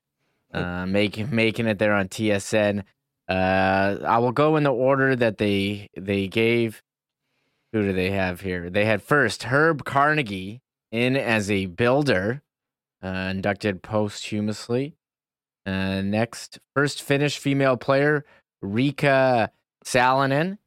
And then they have 4 NHL players. The first one being from the Ottawa Senators. Daniel Alfredson got in. This was one that was highly debated. I thought a lot of people saying McGillney should be in. I guess he didn't get in. Alfredson got in. I'll just go through the other ones before we discuss quickly. Roberto Luongo, he is in. And we have the final 2. in their first year of eligibility. They had to put them in together. You can't have one without the other, right? Could you imagine? Henrik's in, Daniel's out. Could you imagine if Henrik was in and Daniel was not in? Like, how crazy would that be? What kind of, you have to do the same ceremony? Like, are they going to do the speech together? I'm surprised they even announced them separately. I mean, I know you've got all these other ones. I'm surprised that they did just to have one thing with Daniel and Henrik Sedin. That's what I would have done. Well, Lanny McDonald, he announced it. He said Alfredsson and then Luongo, and then you knew there were 4 NHL players. And I was like, well, it's got to be Henrik and Daniel, right? So there was some suspense where they announced, I forget who they announced first. I think Daniel and then Henrik, but I think they're all very deserving. I wasn't crazy about Alfie. I know there's a big pro Alfie crowd. I just never thought he was one of the top players in the league, but I think he has really good career numbers. I mean, Daniel and Henrik, they had a stretch where they were winning Hart trophies. Art Ross, Ted Lindsay took Vancouver to the Cup final, won Olympic gold to Sweden, Alfredsson as well in 2006. I mean, Luongo never won a Vezina, but was always considered a top goalie in the league, finalist, won the gold medal with Canada 2010, took Vancouver to the Cup. I mean, 3 guys from the Vancouver 2011 Cup team that went to Game 7 against Boston. Brown-eyed girl, MJD, writing that in chat. Was interesting, but I think all deserving. I'm not going to argue with the vote, although there's always this secrecy about who's voting for who, how many votes they got. It's an interesting process that the Hall of Fame does, and I believe Mark Chipman involved in the voting. He was announced to that a couple of years back. So congratulations to all the new nominees in the Hockey Hall of Fame. We're going to get to some CFL talk with Darrin Bauming right now. Do want to thank our friends at Not Autocorp for their great support of Winnipeg Sports Talk. Saw a bunch of the Not gang out at the game on the weekend and actually heading out to the Assiniboia Downs with the Not gang in a couple days. We will get to our Assiniboia Downs picks a little later on. But if you are looking for a new vehicle, before you do anything, pop down and see our friends at Not Autocorp. Why not get into the car of your dreams at an incredible price with the help of the Not team? Check out everything they've got out on the lot. And if there's a particular make and model of a vehicle you're looking for, they'll find it for you and get you here at the best possible price. Not Autocorp, Waverly and McGillivray, and online at not.ca. Hey, our friends at Princess Auto had to call a bit of an audible before the game. We were talking about that crazy storm that came into Winnipeg beforehand. Unfortunately, the Princess Auto tailgate party had to sort of get shut down and move on inside. But the next time you're out at a Winnipeg Blue Bombers game, make sure you take in all the fun outside. Great deals on beer, hot dogs, and pop. And, of course, some great Princess Auto swag as well. Princess Auto, proud sponsors of the Winnipeg Blue Bombers and Winnipeg Sports Talk, and the place where you'll find the best deals on the most unique assortment of tools and equipment around. Everything you need to complete the projects on your list or start something new is at Princess Auto. 2 Winnipeg locations. Visit them on Panet Road or Portage Avenue West, or shop online 24/7, 365 at princessauto.com. And hey, just looking outside, there may be a chance of a thunderstorm a little later on, but it's already up to 29 degrees, which makes it a great day to pop by and visit Nick and Nikki and grab one of those delicious blizzards to make the summer taste even better. Of course, Nick and Nikki have 4 locations: DQ Niverville, DQ Northgate, DQ Polo Park, and DQ St. Anne's. Serving up right now that special Reese's Pieces cookie dough blizzard. Had a couple of those so far this summer. They're unbelievable. And of course, you can hit them up on Instagram at DQ Manitoba as well if you do need a cake for an upcoming party or event. All right, let's talk a little football. I know we've sort of been focused in on the Cup final and where the Jets go now, but as we just talked briefly with the Hammer, the Bombers are 3-0 and right where we expected them to be after a nice win over the Hamilton Tiger Cats on Friday night at IG Field. And Darrin Bauming of Bonfire Sports, who many of you joined after the game with our buddy Jack Schnitzer. By the way, DB, I meant to do this. I was sitting with some friends from Princess Auto actually in a loge right behind the Bomber bench. And Zach happens to sit right behind my folks. So I knew, and he was there actually with Drew Mindell as well. And I was looking over, and after the big play by Willie Jefferson, there was Zach running all the way up the top, high-fiving all the fans. He was definitely bringing the passion. I know he did on the show afterwards. But what did you think of win number 3 of the season for the Big Blue? Yeah, they continue to impress, right? Like, the defense hasn't lost a step. Like, they're still on beat from really that Grey Cup run in 2019, all through the 2021 season. It's continued through here. The last time this Blue Bombers defense allowed a touchdown, you got to go all the way back to the second possession Ottawa had in the first quarter of week 1.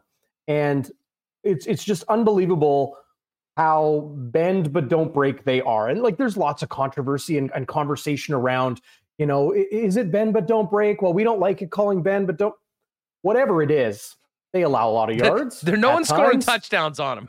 But nobody's scoring touchdowns. It's unbelievable. So, think of the pressure off of the shoulders of an offense that really has been retooled here in Winnipeg, with Zach Collaros, but no more Andrew Harris, some changes on the offensive line, some definite changes in the receiving core, and a new look group there with a couple returning veterans. The pressure off of the shoulders of the offense has to be immense because they don't have to compete with a team that is pushing the field and putting up sevens and, we got to make sure it's a 3-score game. So, no lead is safe and the rest.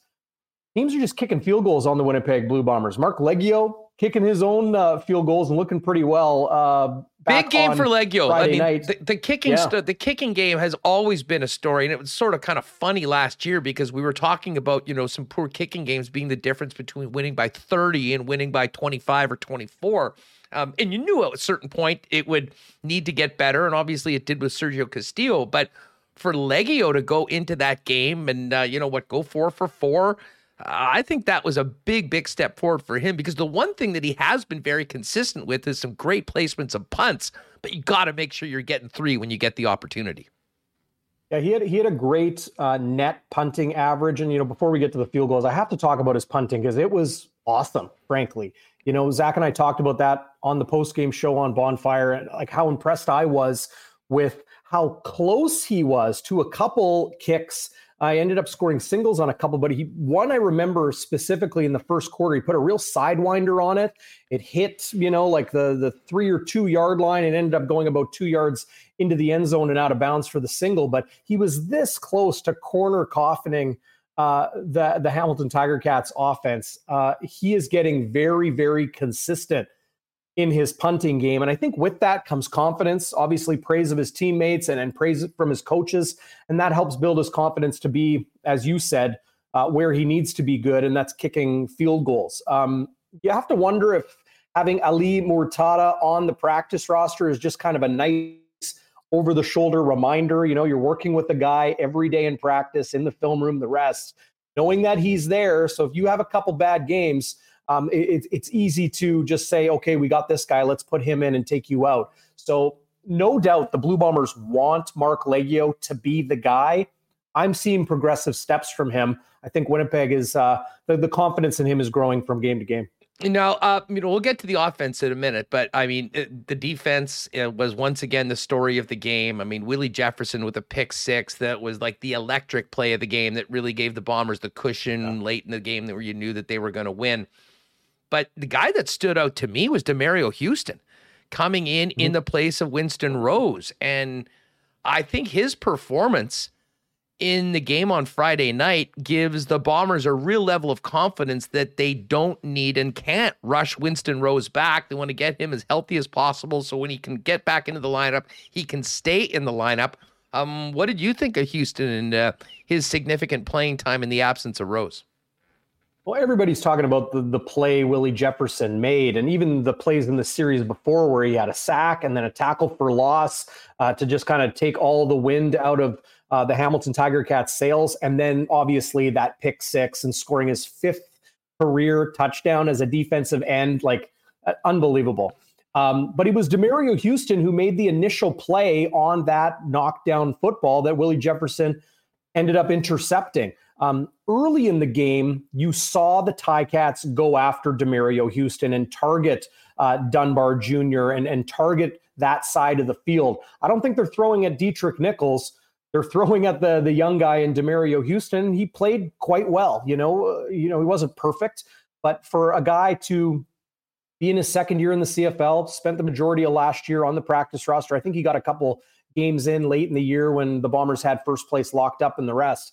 But he was excellent. And, speculation Chris Walby and I got into on the pregame show on Bonfire. It was, well, if Winston isn't 100% healthy and he hasn't maybe been playing as well as he could or should, maybe it's a good opportunity for him to say, okay, just rest the foot or whatever is ailing him, take that time, but then also coach up Demerio Houston, which is what he did when Winston Rose wasn't practicing. Watch from the sidelines, watch the film with other guys on the field, and maybe that'll help, tighten the screws a little bit for Winston Rose. It's his job. I don't think he's going to get Wally pipped here, but, he knows he needs to be better. The Blue Bombers said that all week long.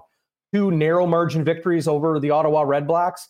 They expect much better of themselves, and they showed it back on Friday in winning that Grey Cup grudge match with the Ticats. Well, listen, it was a strong game all around, but especially in the defensive side of the ball, and we'll add special teams in there as well. The offense is still sort of finding its footing, and I think it was Taylor Allen who in the Free Press said, as the Bombers maybe have a bit of an identity crisis, and, that comes with losing, carriers of, we were talking a lot about the culture carriers for the Winnipeg Jets. Andrew Harris was that guy for so long, and with him not here anymore, and obviously Kenny Lawler, who was the number one threat passing wise, and Darvin Adams, that's been a big player here. There still is work to be done going forward, but to me, it all starts with the running game. And I know Michael Couture was out, and Brady Oliveira did have a better game on Friday. But it does seem like the Bombers really need to, at some point, establish a more effective and consistent running game. And I think that is the first step to really opening up the offense and allowing Zach Collaros to start putting up some bigger numbers in the air. You're certainly right. And, I don't completely disagree with Taylor Allen's premise, that he wrote about in the Free Press. I don't know if I would call it a identity crisis, but I would definitely call it an identity wrinkle, or a bunch of wrinkles. The shirt is not looking pressed as far as the Blue Bombers offense is concerned. I think they've looked better, with every game. Zach Collaros hasn't thrown the lights out, but he has been clutch when he's needed to be. As far as the run game, changes on the offensive line will affect that. Change in style of running. Buck Pierce took over from Paul LaPolice last season, and he still had Andrew Harris, so he could use his tailback in the exact same way that, Buck Pierce learned to call plays as an offensive coordinator. Brady Oliveira is probably closer to Andrew Harris's style than a Johnny Augustine, but he's different. Like, nobody's Andrew Harris. Nobody is ever going to be Andrew Harris. He's going to go down as one of the most unique personalities and runners in Canadian Football League history. I like what Brady Oliveira does, and, kind of theorizing why they're sticking with Brady and not giving Johnny more work despite the higher, yards per carry average and the rest. I think the Blue Bombers just want to get, the one thing they want as far as identity is to continue to be the dictation of physicality. They want to play smash mouth football. Johnny Augustine is more of a slasher, cutting to the outside, good in space, lots of speed. Brady Oliveira is a bowling ball. He's much more like an Andrew Harris ilk. And, offensive lines, especially ones that, with changes, Hustler, it takes a little bit of time for that gel and that continuity to come. Now they have a new center. You have a new left guard with Desjardins leaving. I think they just want to go there and hit their opponent in the mouth. I think that's why they keep going hard with Brady Oliveira. I don't think Jeff Gray is the problem. Last week, we saw them run the football to the left, to the left, to the left every time. Maybe that wasn't what Hamilton was expecting. Winnipeg has no problem running behind anybody on this offensive line. They have always started with the run. They will continue with the run. That's what opens everything else up. And we saw the run open up the play action, Hustler. That's why Winnipeg was able to take some deeper shots as the game went on. Now, DB, this sets up the big matchup. By the way, it's on Monday, too, which gives the Bombers a few extra days off before going into Toronto. But as Jeff Hamilton said, this is the Andrew Harris game. Barring a meeting in the Grey Cup or potentially in the playoffs, I guess, with a potential crossover, this is the one single meeting. And Andrew Harris has this circled on his calendar from the second he signed with the Argos. That being said, they're coming off an absolute massacre at the hands of Nate Rourke and the British Columbia Lions. What do you make of this Week 4 matchup of the Blue Bombers? The challenge going into Toronto to take on what should be a very ornery team in Toronto, but one that frankly is lucky to have a 1-1 record and look nothing like a team that's going to beat the champs in their trip to the West Coast last week. I was just pulling up the numbers from that 44-3 drubbing at the paws of the BC Lions that the Argos had to endure. It was unbelievably awful game. And like, it was fun to watch. It was fun to see Nathan Rourke continue, what he showed in week 1. And like, man, what a story he is. I don't think there was a player's name mentioned more than Nathan Rourke's this past week, and rightfully so.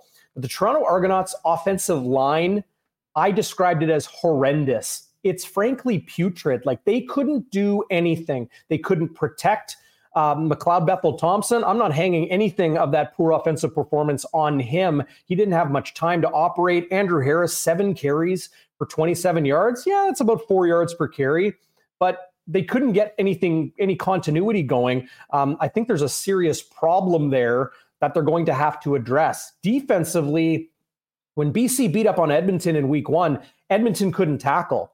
When BC beats Toronto in week 3, their second game of the season, it wasn't lack of tackling. It was just lack of defensive game plan effectiveness. BC just found ways to move the ball and found ways to find Lucky Whitehead and Brian Burnham and Javon Catoy and the rest in the receiving game. It was impressive the way Nathan Rourke was able to operate.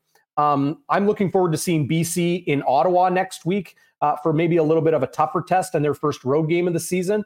But all that said, it is a bit of a schedule quirk with the Bombers playing on the 4th of July on a Monday, following obviously the Canada Day long weekend. But it'll be good, I think, for Winnipeg, to face an opponent that is having some defensive troubles similar to Hamilton, maybe coming into last week. I expect that defensive line to continue to eat. Willie Jefferson got all the love, and rightfully so, but Jackson Jeffcoat was excellent. Casey Sales and Jake Thomas. Kyrie Wilson doesn't get a lot of love and mention. It's time to start putting shine on number 19's name. Kyrie Wilson has been superb all season as the weak side linebacker next to Adam Bighill. The DBs are doing their job. I really wonder what the line is going to come in on this game, Hustler, or even if we're going to get a look at a line before the weekend with it being a Monday game. The challenge is not so much for you. I've got one right now for you. Little heads up, preview of our cool bet lines coming up afterwards. Bombers have opened as 5.5 favorites in Toronto against the Argos. Wow. I don't mind that number at all. I've been rolling with the Bombers this year, and I think, it's probably easy to continue that. But I was just going to say, this week is one challenge. The team won't look past the Argos, but I can. It's 5 days between playing Toronto on Monday the 4th and then being in Vancouver, 3 time zones to the west, just 5 days later. So that is going to be a challenge to rest and recover.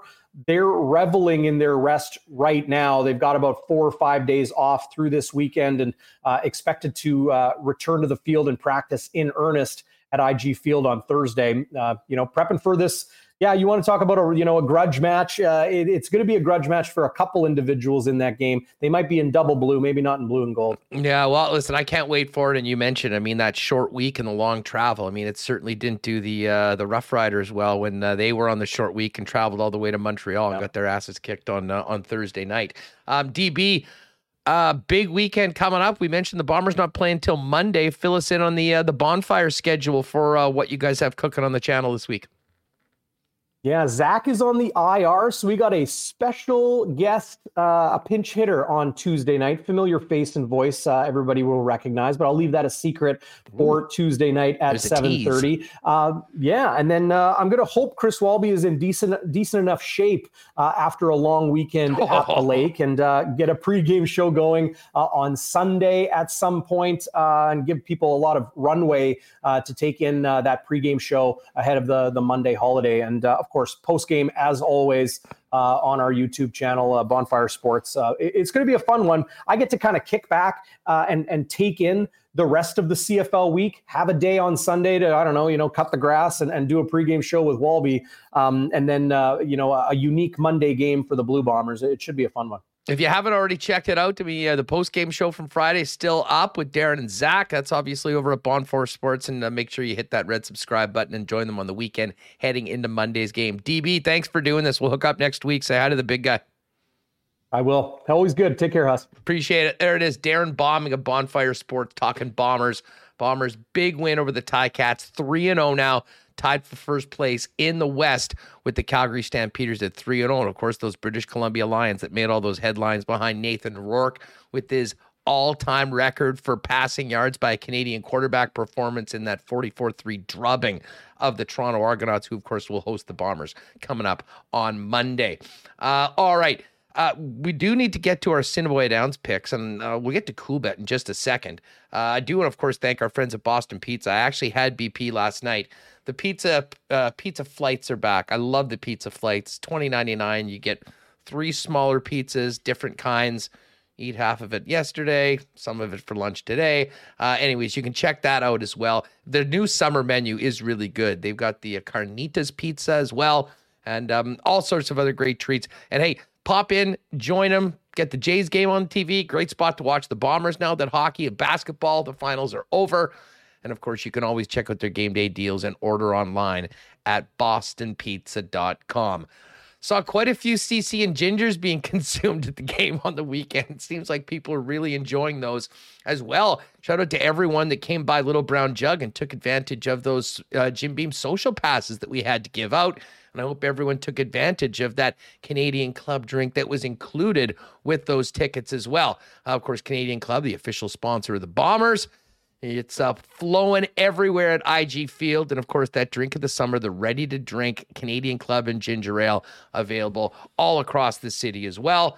Pop by your local liquor marts. And, hey, if you're at the beer store for the rest of the month, a couple days left, you'll get a free Bomber Slim Can koozie with the purchase of a six-pack of CC and Ginger at all the Canadians beer stores.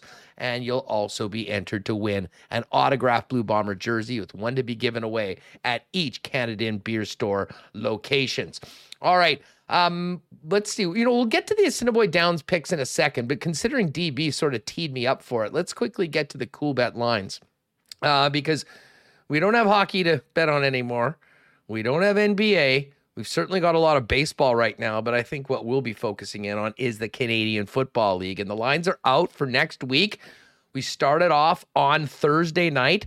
The BC Lions, as Darrin mentioned, going to Ottawa to take on the Red Blacks. Very intriguing matchup considering the starts for both of those two teams. BC opens as 4.5-point favorites after that 41-point win over the Argos on the weekend. Edmonton didn't get a win, but they did cover the number against the Calgary Stamps on the weekend. They'll be traveling east to take on the Hamilton Tiger Cats. The Ticats 7-point home favorites against the Elks, who lost by a touchdown to Calgary on the weekend. The other matchup, a rematch of last Thursday's game between the Alouettes and Rough Riders, this time in Regina. And the Riders are 4-point favorites over the Montreal Alouettes. And as we mentioned, Bombers 5.5-point favorites going on the road to take on the Toronto Argonauts. And interestingly enough, the Bombers opened this season as 3-1 favorites to win the Grey Cup. The BC Lions were way down at the bottom of the list with the uncertainty about the quarterbacking situation. Well, BC is rocking it up after their first 2 games. Bombers are now still the clear favorite at plus 235. Calgary at 3-0 is 4-1. And then you've got the BC Lions 5-1 to win the Grey Cup. Riders 7-1. Argos 8, Alouettes 9, Hamilton 13-1, Ottawa 15-1, and the Edmonton Elks at 0-3 at 50-1. A clear 9th place team in the power polls, if you will. As far as Major League Baseball goes tonight, the Jays are at home to the Boston Red Sox. The Jays are favored minus 169 tonight on the Hill. Red Sox plus 137. Powerhouse Yankees still laying huge numbers each and every night, minus 294 for the Yankees at home against the lowly Oakland Athletics. Hey, you see that quote-unquote brawl yesterday, Remo, between the Angels and the Mariners? That video of a guy chucking a box of sunflower seeds on the field. Is that what you're referring to? Way to get them. Well, that was in the aftermath of it. I mean, they did have a a big bench clearing incident, and I don't know, it was a lot more wrestling than probably punches being thrown, but it did look like a pretty crazy situation. But yes, what was noteworthy is the guy that was still so mad he grabbed a box of sunflower seeds and ran to the third baseline from their dugout, threw it 10 feet, probably 100 feet from anyone on the other team, and then presumably had someone else clean it up. One of the more strange reactions to some of the nonsense that was going on in that game. But the base brawls just never seemed to live up to the hype. The only one that did was Rougned Odor punching Jose Bautista. That's really the only one. But yeah, I'm here. I think when stuff like that happens, it gets going on social media. So I heard about it as well. And yeah, as Jeff Kabilis put it in chat, what a waste of seeds. And I mean, you're just getting someone to clean it up too. What a situation. Yeah, what a situation. What a situation. Exactly. I was gonna say, with no hockey on now, I guess I'll be tuned into more baseball, but I will be enjoying my free time until the Jets preseason in September. It just seemed like every night and then every second night in the Cup final we had hockey on, so I'm gonna be having a lot more free time. Catching up on shows. CFL, though. We'll have CFL on the weekends. And Monday, Tuesday, Wednesday, more time to pay attention or head out to Assiniboia Downs for our picks. Hey, congratulations to all the winners from our contest, Pick and Race 6 for the last couple of weeks. July 12th, we're going to head out. Remus and I will be there, kind of host the gang with a free trip to the world-famous Prime Rib Buffet, and we're going to have a Winnipeg Sports Talk race as well. So we'll get to go down, be in the winner's circle, maybe take a picture with the horse. So hopefully everyone that won will be able to join us that night. And congratulations again, and thanks for playing along. Let's get to our picks for the races tonight, Remo, and I've got mine ready to go. Spread it over 5 races tonight. I figured, well, now we've got all this extra time, so, well, we'll maybe spread it out. So I'm going to start it off with race number 2. I'm going to go with Crowned Royal. Now, the favorite of this one is Bite the Bullet Bro, and I think that was your race the last time. Bite the Bullet Bro is opening up at That's even how you got to money. say it.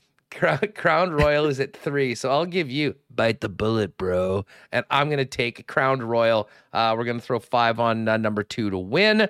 Going over to race number 3. I'm going to go with the 1-2 Quinella, Artesian Dancer and Dixie Mo. I'm not taking Kate's Princess, who is the clear favorite, so hopefully we get a bit better of a number if, in fact, we can get number 1 and 2 to come in first and second in either order. So a 1-2 Quinella for $3 in race 3. For race number 4, just going to take a winner. $2 bet on horse number 2. Yes, it's me, Johnny G. So we've got $2 to win on number 2 in race 4. And now my other $10, we're splitting it up between race number 5 and race number 6. Race 5, we're going to go with a 3-7 Quinella, Freezing Jimmy, and number 7, Shootin' Money. That's actually not right. Drizzy is my pick. We remember Drizzy from last year. Drizzy and Shootin' Money, a 4-7. I wrote that down wrong. 4-7 Quinella. $4 for race number 5. And my final one, I always like to do one $6 triactor box. We're going to race number 6. Always the biggest fields, it seems, in race number 6. We've got 8 horses tonight. La Chica de Fuego, horse number 2. Horse number 3, Storm Squall. And number 7, Sista of War. So 2, 3, 7, any order, we'll pick a winner. Those are my picks for tonight's races. Remo, where are you going as we start another week of our head-to-head battle? Shooting Money. I like that horse too. I just like when Kurt announces the names.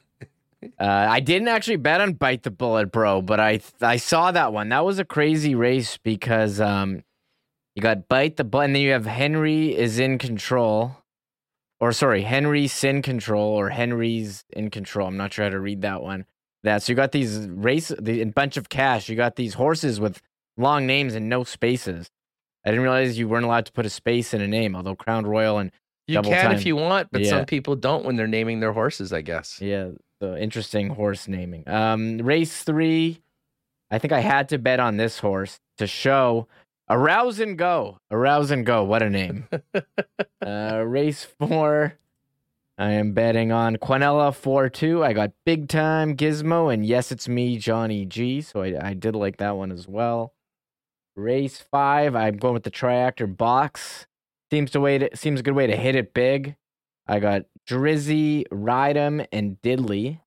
I didn't get Shooting Money in there. I may regret that one. And the other one is race 6. I got a Quinella 6-7. 6-7. Enhanced Finance and Sista of War. Those are my 2.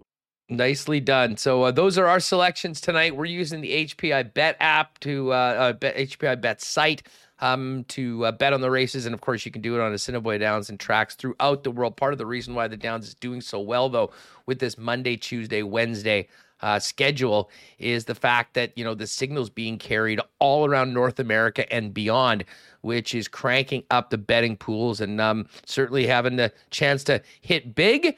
And of course, certainly helping the Downs at the same time. So live racing tonight, tomorrow, and Wednesday. Looks like it's going to be pretty some nice nights. I'm going to be heading out Wednesday, and I think I'll probably take in the Gold Eyes game tomorrow now that the Fish are back, and we will not have a Game 7.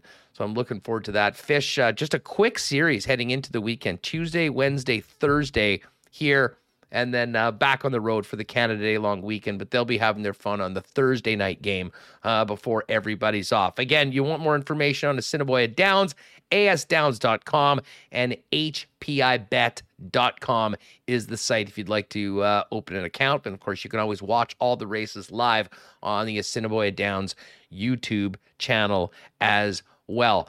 Yeah, that's it's been a wild show, Reem. I mean, as I said, the entire weekend was a little crazy. It was a hell of a way to start it off with a day we'll remember for a long time, our show at Little Brown Jug. Then you had the Bomber game, of course, some other events with our clients over the course of the weekend, and now back at it. And I would imagine on almost a daily basis, there'll be new tidbits and pieces of information that we're able to kick around on the Jets head coaching search. And we'll see at what point and how soon the Winnipeg Jets can name that head coach, because, of course, next week is draft week. And I would imagine over the course of the rest of this week and early next week, we'll have plenty of draft experts on talking about some of the options for Winnipeg, who currently pick at 14th and 30th. And then many of the guys covering these teams around the league as to what may happen on the trade floor leading into the draft and on draft day for the first round. Yeah, Winnipeg Jets head coach watch we'll be having an eye on all week. And whatever offseason moves, it has been fun, looking at some of the rosters, especially Colorado now that they're done. What are they going to do? What are the Jets going to do? How much roster movement is there going to be? But as well, we got CFL, the Bombers with this Monday game. I don't know if I agree with that Monday game. Monday Night Football. July 4? Awesome. But then they got a short week after. I don't like that. Well, we'll see. I mean, hey, it happens to every team over the course of the year, and it's great for Bomber fans because we'll be able to watch some of the other games, enjoy the long weekend, and then we come back on Monday, and it'll be a game day, and of course we'll be able to kick that around on Tuesday, and then the draft is on Thursday. So this is going to be a very busy couple weeks here on Winnipeg Sports Talk. Thanks to everyone for joining us today. If you haven't already, make sure you hit the red subscribe button. We'll be back tomorrow. Expecting Mike McIntyre to jump on the program for a little bit more. Of course, Mike was with us live at a Little Brown Jug, just leading into the announcement of Barry Trotz. And if you did miss the show, go back. I mean, the news basically broke in the middle of our conversation with Murat Atesh. So if you want to see what disappointment looks like live and in person, just look at my face as I'm reading the report of what Darrin Drager broke earlier on the weekend or early on Friday about Barry Trotz moving on. All that being said, congrats to the Avalanche, a very worthy Stanley Cup champions for the 2021-2022 season. And the Cup is back in the Central Division right now. Going to be a pretty tough neighborhood next year with the likes of McKinnon, Makar all coming back and now having already got to the top of the mountain. Yeah, and hey, we do need to give one other shout out. Not just Colorado Avalanche were the big winners over the weekend, but the Winnipeg Jets. We didn't really follow it that closely, but we do need to give a shout out to Adam Lowry, who won the Winnipeg Jets style bracket, rocking this what is it? I don't even know what kind of hat this is. Yeah, okay. I'm glad you brought this up. First of all, congratulations to Adam, the fashion icon of the Winnipeg Jets. And I remember, I think when he wore this outfit earlier on, I want to say it was Sarah Sivian of The Athletic who put together like a NHL fashion power rankings. And Lowry went from off the board right up till the top of the list. But here's my question for those of you watching on YouTube. First of all, what do you call this hat? What are these hats like it? And we've seen Adam wear these, Nate Schmidt, Jansen Harkins. My question is this. Do these guys just put these hats on for the walk down the hallway for the social media picture? Or do they actually wear these things out in public?